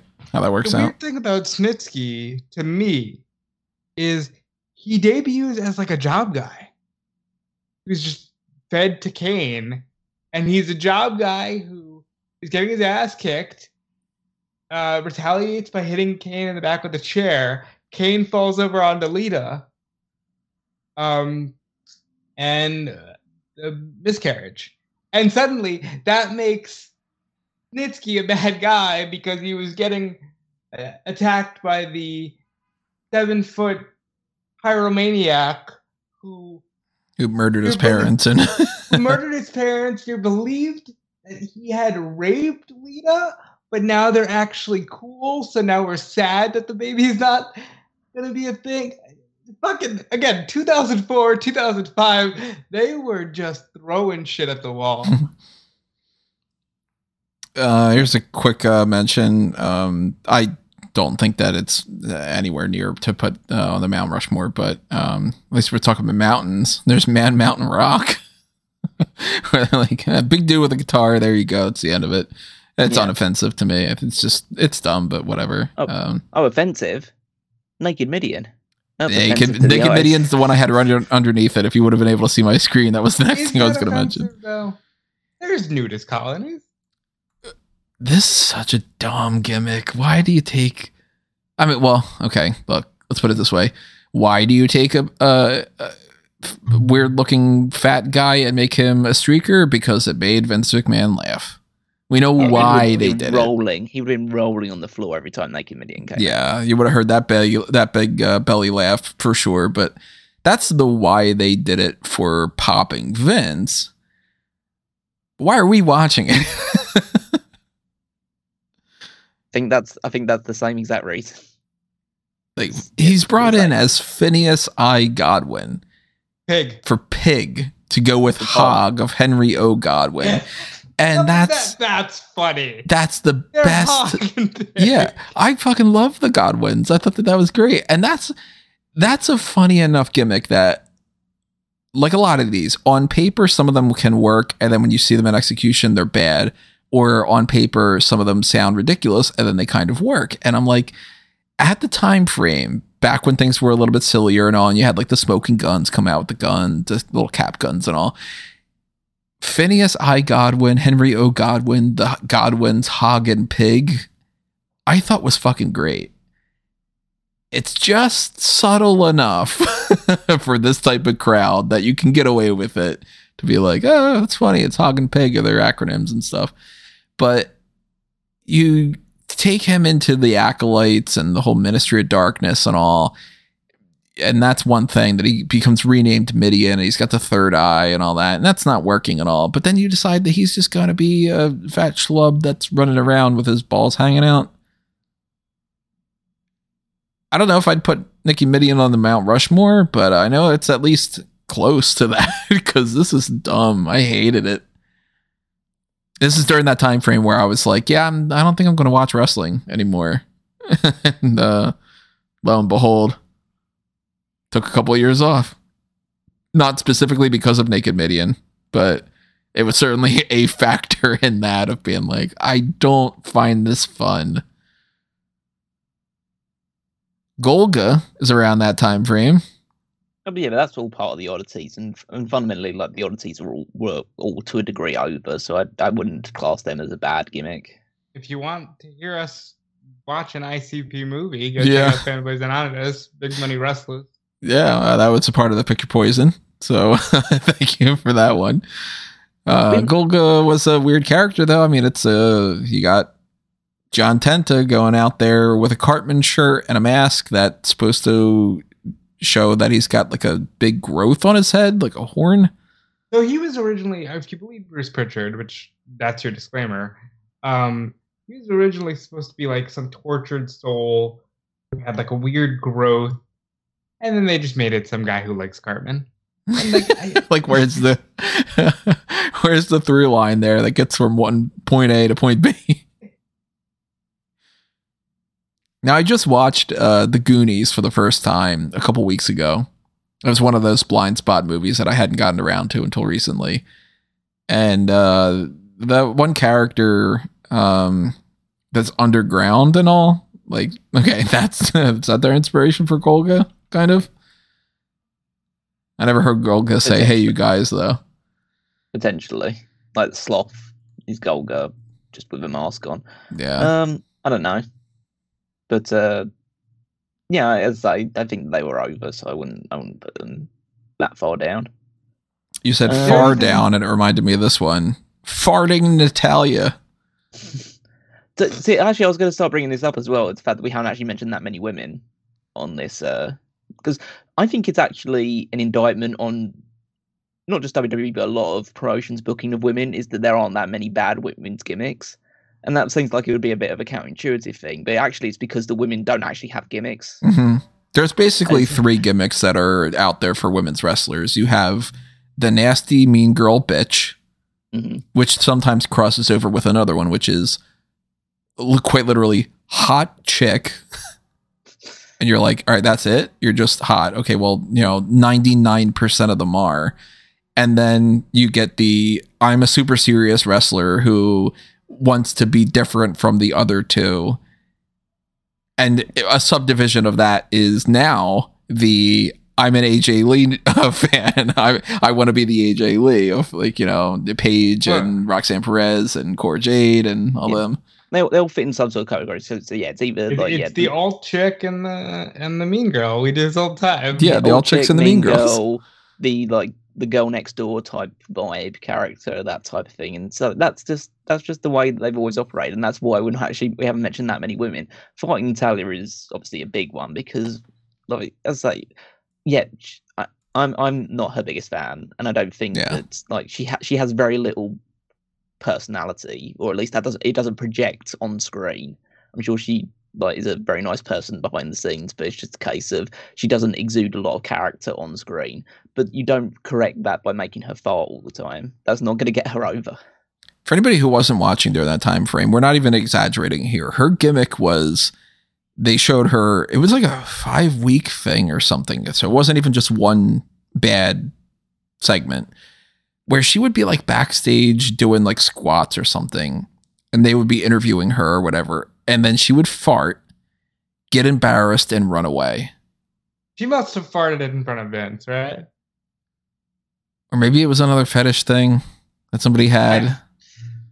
You can't rule out that at any point that it could have been somebody having that kind of fetish. Add here, she was not only was she farting, but she was like the third wheel of the combination of Hornswoggle and the Great Khali.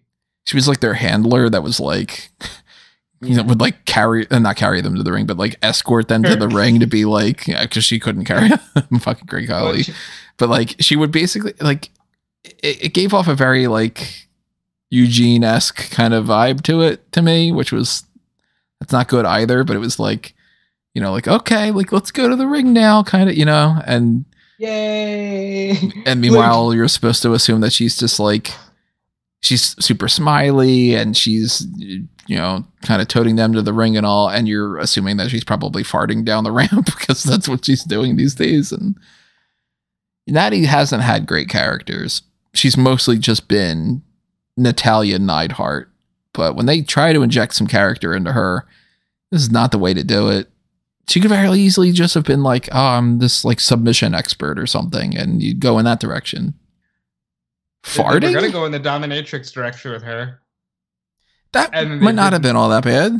It might not have been great. But because TJ and Cesaro actually got over, so she ended up being the third wheel to their pairing. But, farting Natty did suck. I'm trying to think of some other women's ones. Ones that spring to mind would probably be... Bertha Faye is still kind of Bertha bad. Faye in particular. Yeah, Bertha Faye, it's a bad one. I'd say you're potentially looking at... Hervina, you want to throw that in there? Not a woman, but yeah. But as far as like bad women's gimmicks, his gimmick was... he's a woman in this regard, and let's make him the champion and all. You want to add Santina Morella to that Santina, list? Best thing Trump ever did was fire Santina. Gillian Hall, the Britney Spears knockoff stuff. No, that wasn't bad. What was bad was the thing on her face. The mole. The mole lady. Boogeyman eats. Yeah. Oh, that's disgusting. Emelina. The Emelina character. It's funny in retrospect, but like at the time it was just infuriating because like it's like at least with Veer we had Veer is coming constantly, and that was like the fun thing that we could always come back to. And eventually came on Tuesdays. Yeah, Von Wagner's happy about that. But it was just like she was just saying for literally it was like 17 weeks or something. Yeah, it felt like half a year of just her going, Emelina debut soon, or Emelina unveils soon, or something along those lines. Then she comes out in an evening gown, says, I don't want to be Emelina anymore, I'm coming back as Emma. And then it's just like, and then, she was fired like months later. After like that, 3 months after that or something? Yeah. You know, it's really sad. I was just like, okay, how many weeks was Emelina? It was 17 weeks. How the fuck do I remember that it was 17 weeks? I probably wrote up enough articles about being like, this has been going on for this amount of time. I probably burned that into my brain. 17 weeks. Thing is that the real life person, Tennille Dashwood, basically ended up living like Emelina. Like, she was traveling, she was just doing that thing. That could have been a much better character for her now. But yeah, she just clearly wasn't into it and just was like, I don't want to do this. Like, I guess it's good in hindsight that they didn't force her to go through with it. It is kind of weird, though, like you said, that she has a character that's basically like, look at my body in a bikini, I'm going to be one of the nasty bitch girls. And then she, immediately comes out and goes, nope, not doing it. Kind of like Seven, kind of like the whole, we're going to set up Brodus Clay, he's going to return. And then he's the Funkasaurus and all. But they like doing that just to like troll people. But then, she starts like practically her past couple of years has been like, look at my Instagram. And, she hasn't had any gimmick beyond that. She comes back to WWE however many months or a year ago or whatever it was, and she's just a person. She's got the most character that she's gotten since she's come back to WWE is that she is fucking Riddick Moss. She won her first match on an episode of Main Event. Like, her first match was that she won was the match with Roxanne since she's come back. I'm I'm trying to think. The final women one that I had in mind is one that honestly isn't brought up enough, and that's mainly because like AEW does things well for the most part, and we haven't mentioned much of AEW on this one, and frankly, they don't have a lot of terrible gimmicks. They don't really have a whole lot of gimmicks to begin with, yeah. No, yeah, true, but like The librarian. No, the librarian's potentially one of them, but I thought it was just like that's just inoffensive. One that stands out to me is the Nightmare Collective. Oh my god. See, I don't know. I wouldn't go with like a bad gimmick for them. I just thought that this was a kind of worthless faction. Because what was the gimmick really? They were just a group of people that Brandy Rhodes was like, here are my mean girls, without being like the Lindsay Lohan mean girls type. Well, you know? Well, it was meant to be some element of occultist stuff because they had Luther and they would always do the thing of like cutting people's hair off and do some like weird backstage segments surrounding it. And Brandy would always dressed in like black and red. And like, as I say, it was like just this weird counterintuitive thing because she was portraying this kind of not like semi-supernatural, but overall evil character. Well, her husband was the most over baby face in the company and she would accompany him to the ring still, and it's like that. It's more just like the overall illogical nature of it that really stands out to me. I think, unfortunately, poor Brandy was snake bit throughout the entire AEW. Like every time she tried to do something, it ended up not working out for her. Is heels even a thing anymore? It is. I believe it's one of the things that Amanda Huber runs now. I know she was running it with Leva Bates, but that won't be happening anymore. You mentioned the librarian, so I thought that was kind of a funny send up on a lot of those things. That was like speaking to the meta idea of AEW. Sometimes AEW's whole persona is we're making fun of pro wrestling, and the Young Bucks and all, they kind of play into that. But I think AEW's in a much better place now that they've gotten largely away from that kind of stuff. I think so too. To an extent. I mean, some of that stuff still carries over, but yeah, you know, for a little bit there, the all the dark characters that they tried to portray in AEW, they had a lot that they were throwing out there, hoping that any of them would stick. Because remember when Dark Order was like the Super Smash Brothers with a bunch of, God, what did they call those mooks? It was Creepers. Like the Creepers, yeah. And that was like supposed to be really serious. And then eventually they turned into a bunch of fucking numbskulls, and then it's so much better. They got there. Like I thought Brody Lee was in his best when he was the leader of the Dark Order. You know, unfortunately, he ended up passing, and I think a lot of the pandemic led to a lot of the comedic stuff as well. But yeah, like the Dark Order just ended up being a silly bunch of guys. You know, you guys mentioned the Nightmare Collective. AEW really doesn't do gimmicks well. Like Max is a gimmick, MJF, but he plays that like it's an extension of himself. Yeah, and a lot of those gimmicks are really just essentially inflated versions of normal people. So, to me, like, you know, the Rocky Johnson or Rocky Maivia thing becoming The Rock, it's not really a gimmick in my mind. It is, but if you say pro wrestling gimmick, I tend to think more like Undertaker types and more, you know, Isaac Yankem and all, rather than Stone Cold Steve Austin as the badass with the, you know, whatever.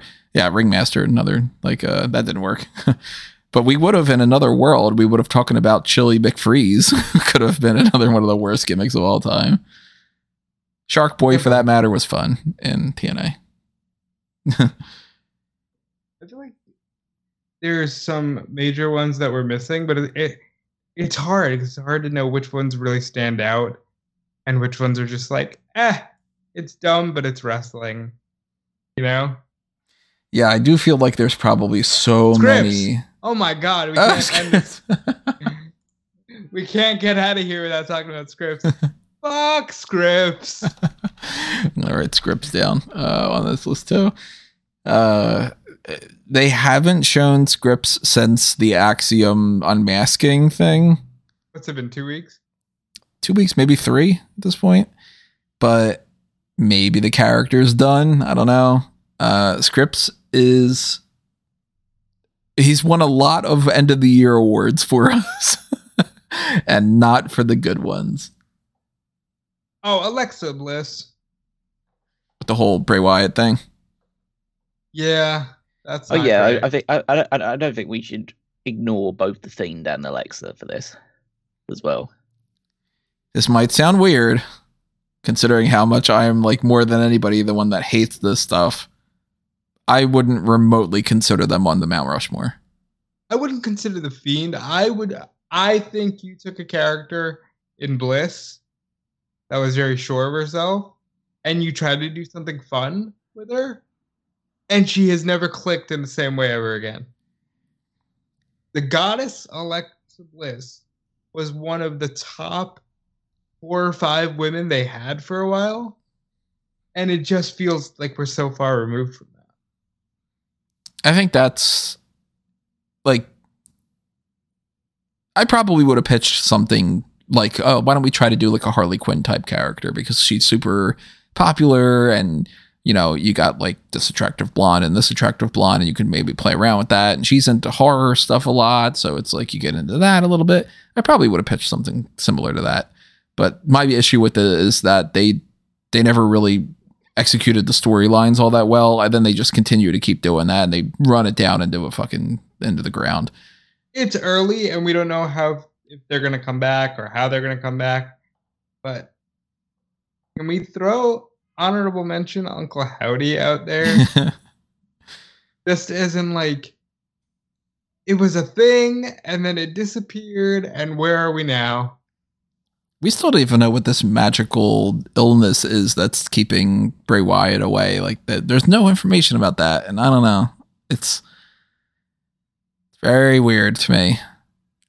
That's why I kind of, instead of focusing on Wyatt, I turned to Howdy, because on the off chance that Bray Wyatt cannot come back, this Howdy thing was very strange. But maybe my hope is that they both come back and that they get the chance to do it right. But you never know. I just want old school Bray Wyatt back. But whatever. Guess I'm not going to get that. If we do have others that we haven't thought about, we'll bring them up if like somebody's like, oh, you know what? And I forgot about that. But I think we should start trying to settle on our Mount Rushmores, because we're already 2 hours into this podcast. There are so many bad gimmicks. My God. So I'm doing a screen share with the guides right now. I'm not doing it for the video itself, just because it's messy and you guys don't need to see it. But I got a screen share up for Rob and Callum so we can look at this list that I had been writing down some of these names. We will settle on a Mount Rushmore of just the definitive 4.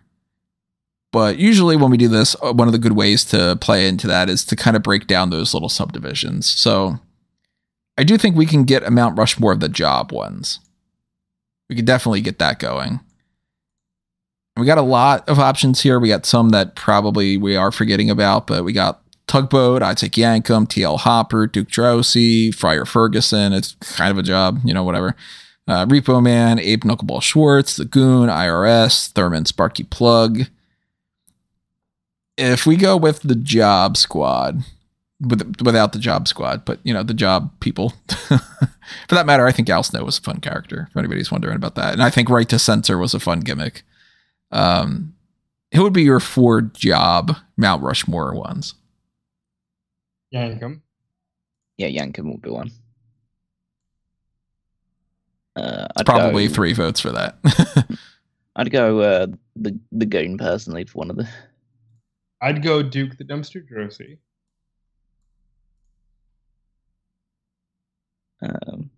I guess TL Hopper would be one of the big ones as well, because it's just like he didn't have the great look as well as being a silly gimmick. There's Skinner. There's there's so many more. Yeah. Yeah, we didn't even talk about Skinner. Or Nails. I don't know. I guess a job's not a prisoner, but stuff. Yeah. Like but Nails bad character and all that, bad performer and all, but I don't think that the character is all that bad to be like, let's bring in a prison guy and he's sent to prison because he's there just to feud with the big boss. Yeah, it's very one-dimensional. Yeah. But yeah, I can't really think of too many other ones.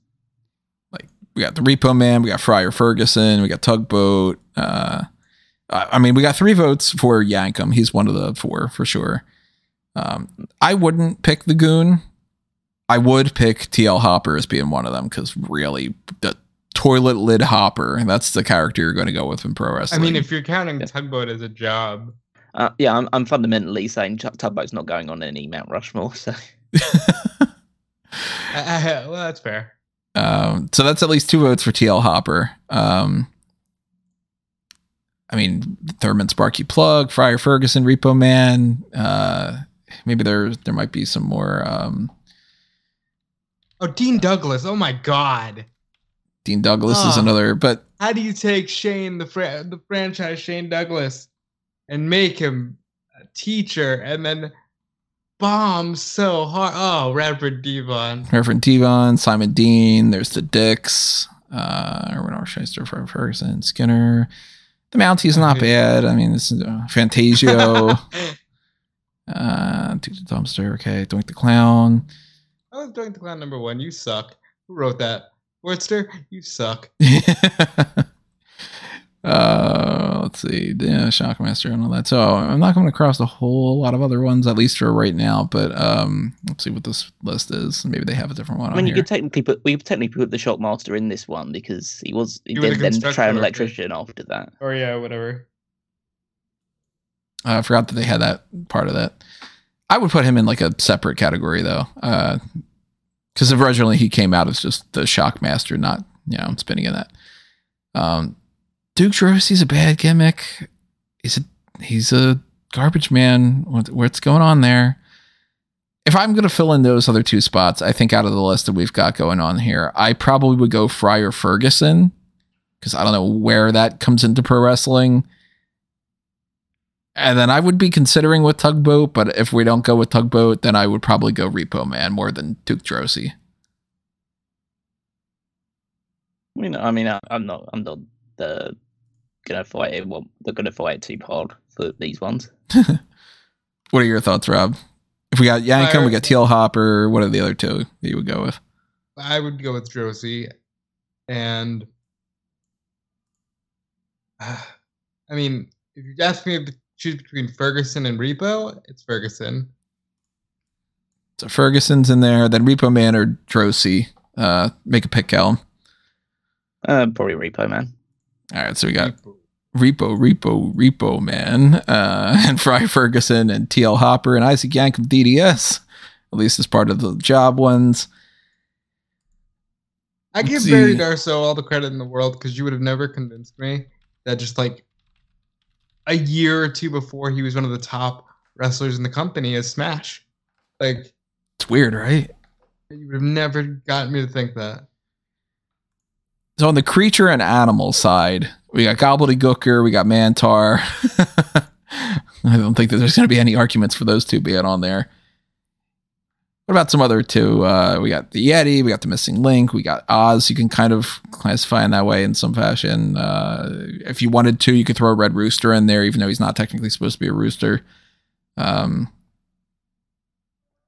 could get into, like, I guess like a Giant Gonzalez type because he's supposed to be like a big Yeti monster thing. You got Arachnaman in this one. Arachnaman. Yeah, Arachnaman. Who did that? Ooh, someone who clearly watched Spider-Man and thought, yeah, we'll just do this. I think the Yeti, just for that moment, just him hugging Hulk Hogan with so bad. Giant is just the aggressive backwards hugging of Hulk Hogan. Yeah. And then the other one, like, I'm not so sure about even the Missing Link or Oz. I mean, they're dumb gimmicks, but I don't think they really stand out that much. There's Santa Claus. Oh yeah. Was that really a creature? Kinda. Did you see him? To a degree. Well, yeah, he looks weird in that regard. So Gobbledygooker Mantor. I'm trying to think if there's anybody else that fits into that kind of bracket. The Pug. I don't remember the Pug. His name. Yeah, it's just one that I was just had listed on my thing. If we're going with Adam Rose, we could have the Bunny as one of them as well. I thought the bunny was fine. Or put Battle Cat in there. Battle Cat, another like Max Moon type, and Max Moon was a weird creature thing. I mean, also would want to put something like the Boogeyman on it as well. Yeah, I was gonna say we could put like Olga on there as like a creature like esque sort of thing. What about the zombie? Oh, the zombie. That stupid ECW one-off thing because they were on the Sci-Fi Network. They decided, oh yeah, we'll just put a zombie on one episode and have him beat up by the Sandman. I think we might have to put zombie in there. Yeah, that's pretty bad. Just because they were on Sci-Fi, that's entirely the reason that they're like, why don't you put like a zombie in there or something? It's so dumb. Right. I don't know. I'd have those for. Yeah, I'm good with that. Do we go with purely racist ones, or do we go parody, or do we go icky, or do we make 3 separate ones? What do we go in that fraction? Because we got to get like the Eugene and stuff in there. Why don't we go with offensive? We'll define it. Define them all as like it's offensive or red flags or something like that. So that would be okay. So I think fundamentally Kerwin White. Cancelled. Yeah, cancelled. Yeah, I think Kerwin White is the definitive one for me to go on that one. Kerwin White's got to go on there. Again, it kind of depends on if you want to, because it's sad that we have enough that we could be like, we could do Kerwin White, Akeem, the Mexicools, and another one as purely racist, and then have like Eugene, Festus, and whatever as like, and Oklahoma as like a, it's so bad that we have this option. I mean, I'd probably go with, even though I think that he put his all in the character, just the fact just Eugene is just not a good look nowadays. Just like that interpretation of what special is. I'd say Akeem should go on it as well. Just again, just very appropriational. The other one I'm probably leaning to is probably Oklahoma, just because Jim Oklahoma is super offensive. Yeah, because he was just such a beloved figure, and the fact they made Oklahoma like WCW Cruiserweight champion as well. I wouldn't put the Mexicals in just because I think that they played around with it. It's definitely offensive. It's definitely not what you should be doing with your Mexican wrestlers, but it's a case of I think they just played into it well enough. I mean. If we were to have Kerwin White, Akeem, the Mexicools, and a 4th one under the racist side of it, what's the 4th one? Under the specifically racist, right? I mean, it depends on what interpretations you want to put on it. Because again, it's one of those things that there's sadly like all of the Asian wrestlers ended up being like parodies of like you got Kung Fu Naki and all like, and you got Akira Tozawa playing up that kind of element, and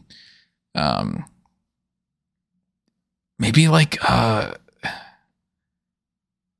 Kamala being into there a little bit. So you could potentially do something with Papa Shango. See, I don't think Papa Shango is quite as bad. I like Live and Let Die. Yeah, I don't think that's quite as bad. I would think more of who are the people that were with Kamala? I'm blanking on them. Kimchi and Kimchi and like that group of like the Savage idea. Like we got all these Samoans that came out there, and it was like, oh well, you're clearly like we're gonna call you the head shrinkers and all. Like I feel a little bit more offended, not necessarily like I have the right to be offended. I'm not the part of that culture, but like Kamala to me is more offensive and Kimchi and all than Papa Shango. So a few that coming to mind now. No, I've just literally just searched for racist gimmicks. So a couple that I go on the radar is Harlem Heat's original gimmick, which was them coming out in chains led by Colonel Rob Parker. Imagine putting 2 black guys in chains being led by. Then the other two that stand out are Saba Simba, which is Tony Atlas, being a very big stereotype. Going back to his African tribal gear roots. and Mohammed Hassan. He was an Italian guy pretending to be an evil Arab. You know, the thing with Hassan for me is some people probably really wanted to hear that, like, hey, yeah, we're not all bad. Like, like, there's probably a segment of people that needed that character, but it gets killed off. It literally gets killed off by the Undertaker. So maybe. Or we could even limp in the idea of putting Sergeant Slaughter, Iraqi sympathizer. You know what? I think I would make a strong argument for that, because the monetization of the Desert Storm War is crazy to me. When you look back on, like, they were making toys of that war. Like, real people were dying. Man. Like, I might have to say Sergeant Slaughter, Iraqi sympathizer. We got a lot of options. I mean, there's Kato and Tanaka, was a tag team named the Orient Express. Just their name alone right now is super racist. Like, I mean, to an extent, you could argue Virgil is kind of that's bad characters in some ways. Choppy your pee-pee. I saw that one. Yeah, Kai and Tai had some bad stuff going on there. The Mexicools. What is this? The pinata on a pole. The Mesa. I mean, you could even argue that, like, someone like Rusev, considering what the current relationship is with Russia, being that gimmick for a while in the years leading up to it, doesn't look good in retrospect. So there's potential for Harlem Heat originally. There's Saba Simba. There's Kamala and Kimchi. I think that's how you write his name. So what are the other ones we were talking about? Sergeant Slaughter, Hassan. I think that's it, really. Double check this list again. I wouldn't. There are the gang war type things that they did all that. That was pretty offensive. If we just say like the 1999 gang war in general, Kai and Tai. Specifically, choppy PB. Like, that's. Tiger Ali Singh's on this list. Chief J Strongbow's on this list. Iraqi sympathizer Sergeant Slaughter. There's Rusev and Lana. There's Kai and Tai again. Papa Shango again. Pretty Mean Sisters PMS. PMS. One article is called "The Most Sucktacular Gimmicks." Well, like, there's like the Hirohito stuff, but Kenzo Suzuki doesn't actually become Hirohito, but that's crazy. That's crazy that a vignette made it to TV. Oh yeah, there was that character in the that just sort of there. Like, I think he appeared in like AWA and a lot of other like smaller promotions. And then we got into WWE of Colonel De Beers. Oh, he got into WWE. He was on WrestleMania too. Okay, but his gimmick was he was a South African guy, pro-apartheid white nationalist from South Africa. I have no idea who this character is. What is this? So that was his character. Is like he was a militant guy that would talk about and who would actually. I remember one match in particular that I saw just a clip of on YouTube where he was about to start a match, but the referee was black and so he refused to wrestle. Oh, Jesus! I've never seen this ever. He gets my vote more than Sergeant Slaughter. I think it was one of those video clips because he was up on that one. So I would vote for him more than Sergeant Slaughter if that's the case. To be fair, like one of those things, it's one of those things that definitely it looks bad in retrospect, but he got a lot of heat. Whereas I don't think actually Sergeant Slaughter's Iraqi sympathizer work was actually good for business. So well, if you judge by stuff of the idea that they had to switch venues because of it, I would definitely go Sergeant Slaughter. I would go Sergeant Slaughter over that just because I think it was picking out a real life. Again, it's not like apartheid wasn't a bad tragedy. It wasn't a tragic circumstance as well, but it was trying to like piggyback off of a war effort. This is insane. This is from the UWF Fury Hour from October 13th. 1990. And the video is literally titled Colonel De Beers is not a fan of the black people. Okay. So I mean, fucking hell, Kurt Angle said in a promo that he's not a fan of the black people as well. That was he did. that was Yeah. that was a promo. New Year's promo in, Revolution like 2005, 06. 2006. That was in the weird period of time where Kurt Angle also said that he wanted to have bestiality sex with Booker T's wife. 2005 was what a year, guys. Like, Same time that Vince McMahon said the N word on TV as well. Should we add Vincent under this offensive characters list? Oh, he's one of the ECW thing and all. He's one of the worst people. His existence. He's one of the people where the gimmick is better than the person. Yeah. So out of this list, I would either go with this Colonel De Beers character that I'm just hearing about, because Jesus Christ, or I'd go with Kamala. You're going with Sergeant Slaughter out of all that, Callum? I mean, I'm cutting the Mexicals out entirely because I'm not putting the Mexicals on that one. Personally, I would go with Sergeant Slaughter and Saba Simba were the two ones that stuck out to me. And what about maybe you, Harlem Heat as well, just because it's pure racism stuff, but it's pure like plantation stuff. This Colonel De Beers referee thing might be the most genuinely offensive thing I've ever seen in my life. I think we got 2 votes for Colonel De Beers. I genuinely don't think it's a bad gimmick for the time period. It was 1990. Tony was already alive. Like that's when apartheid was happening. It's Lethal Weapon 2. Why don't we do this? Because we can play our own rules here. Let's have Colonel De Beers / Sergeant Slaughter as one of them. Okay. And then for the other one, we go with like a Kamala or a Saba Simba or one of those like savage-y type things. I mean, we could go Kai and Tai. No.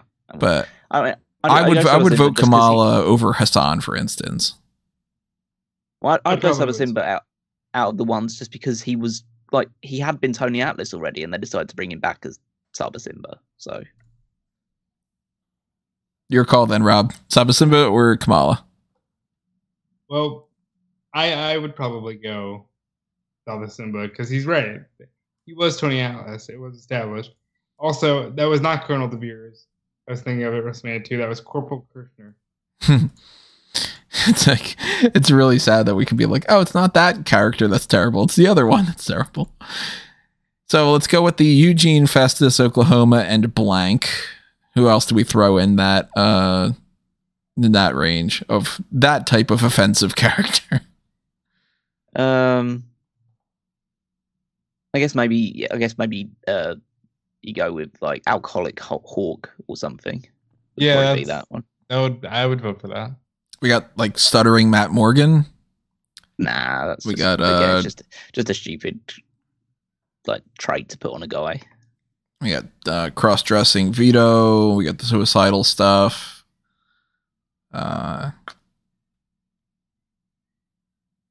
Blanking on anybody else that would necessarily fit in that category. Because it's not like that's like, farting Natalia or, naked Midian in that way. I'd just go with Hawk on that one. Just because it was playing off a real life scenario, and it's I don't want to like that sort of laundry to be aired on TV. So vote for Hawk. What about you, Rob? Yeah, I'd vote for Hawk. Did they ever really, I don't know for sure, but did they ever really fully go into for Jeff Hardy being like, that's your gimmick is like that? Or was it just all pure stories? No, it was just like Punk would pull there was a car accident during the pandemic. Remember that? Oh, sure. Yeah. I think that's still more of a story. Let's go with Hawk on that one. And we've got another one that could be like a more generalized, like just whatever what the fuck type thing. Like this is where we could throw in Bastion Booger, Shockmaster, Beaver Cleavage. We could throw in Retribution, Naked Midian. I would say Beaver Cleavage, Bastion Booger. I would vote Shockmaster in there. Would you vote Shockmaster as well, Callum? Oh, it was one of the first ones I brought up, so yeah. Okay. And I'd probably say Farting Natalia, because I think Naked Minion fits more of the time than Farting Natalia did in her time.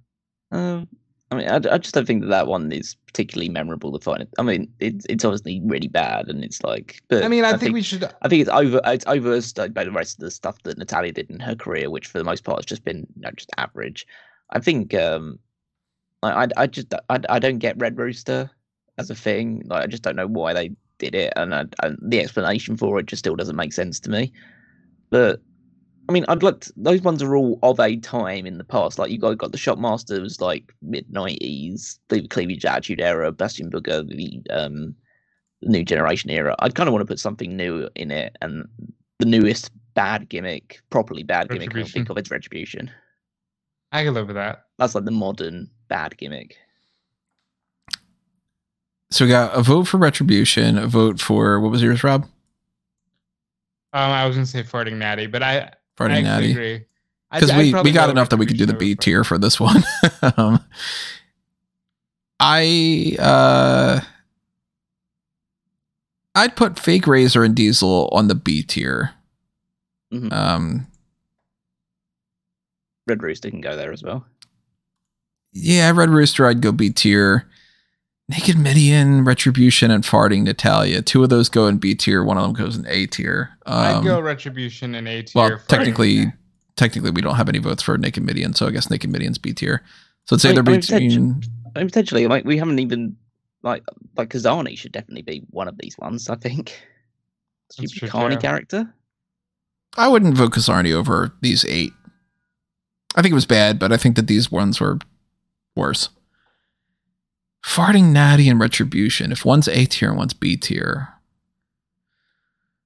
I kind of feel like I'd put Farting Natty on there, but Retribution screwed up multiple people. So yeah, I think I'd go B tier for Farting Natty and A tier for Retribution then. But then again, I wouldn't go with Retribution as like the main Mount Rushmore. So if we've got these different, we got 1, 2, 3, 4, 5, 6 different subdivisions right now. We got to settle what's the Mount Rushmore.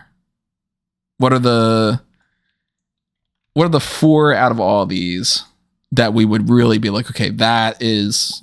I mean, we could technically do A tier, B tier, or whatever for some of these, but there's more than 4 categories. But there are kind of 4 big categories: job, creature / animal, offensive, and then just what the fuck general stuff. If we did the whole, like, we pick one of each, I'd probably go TL Hopper for the job. I'd probably go Gobbledygooker for the creature / animal thing. Maybe Kerwin White for the offensive thing. And then Shockmaster for the what the fuck. But we don't have to do that. We could always, we could pick 4 of any kind of thing. I think personally, if we're going like, I'd probably join the Mount Rushmore to be like the ones that I think are like the 4 worst. Yeah. And so in that sense, I would go with Mantor. Probably. I mean, I'm always a stickler for one that is a bit like just the outright offensive ones. So I'd probably go with, so I'd go Mantor, Cohen White, Akeem, and probably Shockmaster be my ones. Mantar, Kerwin White, Shockmaster, and Akeem. And if I mean, you got 2 votes for Kerwin White and for Shockmaster there. You got Mantar kind of in the same range as Gooker. You got Akeem. You got a TL Hopper. I know that Rob stepped away for a minute, so I don't know if he's back yet. Are you back yet, Rob? I don't think so. So if we were to go, because we'll take care of this while Rob stepped aside. If you were going to go with a B tier, what would your 4 be, Callum? So probably Repo Man. The Yeti. The Yeti. I'd probably then go with Eugene. Eugene in there. A different type of offensive, and then Bastion Booger. Bastion Booger. I'd probably go Beaver Cleavage in my B tier. I'd probably go Oklahoma even more than Eugene. Because at least it seems like they got more out of Eugene than Oklahoma got in there. I'd probably throw Mantar in my B tier, and then my fourth B tier would maybe be Friar Ferguson, but maybe Bastion Booger. I don't know about that one. That's a little tough. Are these like the when we're making our lists here? Are these like the all time top Mount Rushmores? Yeah, we're trying to figure out the pure Mount Rushmore at this point. Yeah, so I had mentioned I mentioned if I did like the 4 separate categories, I would go Hopper as my job one. I'd go Gooker as the creature / animal thing, etc. But in general, what would you go with, Rob? Yankum's my job one. I would say Kerwin White, absolutely. All right, definitely we have Kerwin White on this list then. Shockmaster because it's so iconic. And the more I think about it, even though I did make the case for it probably working today if done in the right context, Eugene, looking back on it, just isn't a good look. And that was a major character. That would be the 4 that come to mind for me. What would your B tier be? Just to round out, we have like the full list to go with here. Oklahoma. The Yeti, absolutely. Yeti. Red Rooster, probably because it is such a thing, and Beaver Cleavage because that's gross. All right, so then if we go mathematically on here, obviously Kerwin White, Shockmaster, they are definitely in that top range. We've got 2 votes for Eugene. So let's see. Eugene has 2. We've got 2 votes for Yeti. We've got 2 votes for Oklahoma. We've got 2 for Beaver Cleavage. We got a Friar Ferguson. We got a Repo Man. We have 2 votes for Mantar in there. And am I gonna lose Yankum? You might lose Yankum. That was the one I was gonna probably fight for. So I might lose Gooker. I'd fight more for Gooker than TL Hopper, probably. We need 2 for that, and then we can go with a B tier, and then we can kind of wrap this up and be done with it. I think Yankum, absolutely. What about you, Cal? I mean, the one that I immediately go with is Mantle. All right, so if I asked you, Tony, Mantar over Yankum, what are you going with? God, it's so bad. Well, you only put Mantle on your B tier and you didn't put Yankum anywhere, so I assume true. Mantle. So I guess Mantar becomes our representative kind of that like creature-y type thing, even more so than Gooker. But Gooker might be like an option for like a B tier if we could argue that. I'd vote Gooker over Yeti. There's 2 votes for Yeti, only 1 from me from Gooker. Yeti is dumb. The Yeti pops up once, and the Gooker's popped up multiple times as like a joke since then. We never even talked about the hand either. The whole idea that Mae Young gave birth to a hand and then the hand came back. There's 2 votes for Eugene. There's the 2 votes for Oklahoma. I don't think we should put... Well, I mean, we already have Mantar on there, so we're only fitting the 1 spot. Realistically, if we're going math, we're going either Eugene, Yeti, Oklahoma, or Beaver Cleavage for that 4th one. And out of that, I would probably lean... Eugene is probably the worst, because it was the most prominent and featured and just super offensive in hindsight. Again, I'll make the case for a neurodivergent thing could work, but this gimmick will be looked upon as like the absolute doldrums of what you could have done. That's like the third time I used that word. Of what you could have done with a gimmick like that, and it was very offensive. And yeah, I might have to say Eugene. If I can only get one of these, it's Eugene. Gotta vote for Eugene. I'd probably go more beaver cleavage. So it's up to you, Callum. Eugene or beaver cleavage? Who's that for? Eugene now. 100% Eugene out of those ones. You heard it here first, folks. Callum has a stepmom. So I'd argue then beaver cleavage has a B tier. Mm-hmm. Then maybe we get into Yeti, Oklahoma, and like a Yankum. I think Yankum should be on one of these. Yankum's terrible. I could do that. And then we can kind of get a C tier going on here. We got Red Rooster, we got Repo Man, Bastion Booger, Friar Ferguson, Gobbledygooker, TL Hopper. Rooster, Booger, Gooker. Rooster, Booger, Gooker. There we go. and Hooper instead of Hopper, right? I'd probably go Repo because I think, like Friar Ferguson, we cover him by talking about Bastard Booger, kind of, and Hopper wasn't around long enough. Between Hopper, Ferguson, and Repo, I'd go either Hopper or Ferguson more than Repo.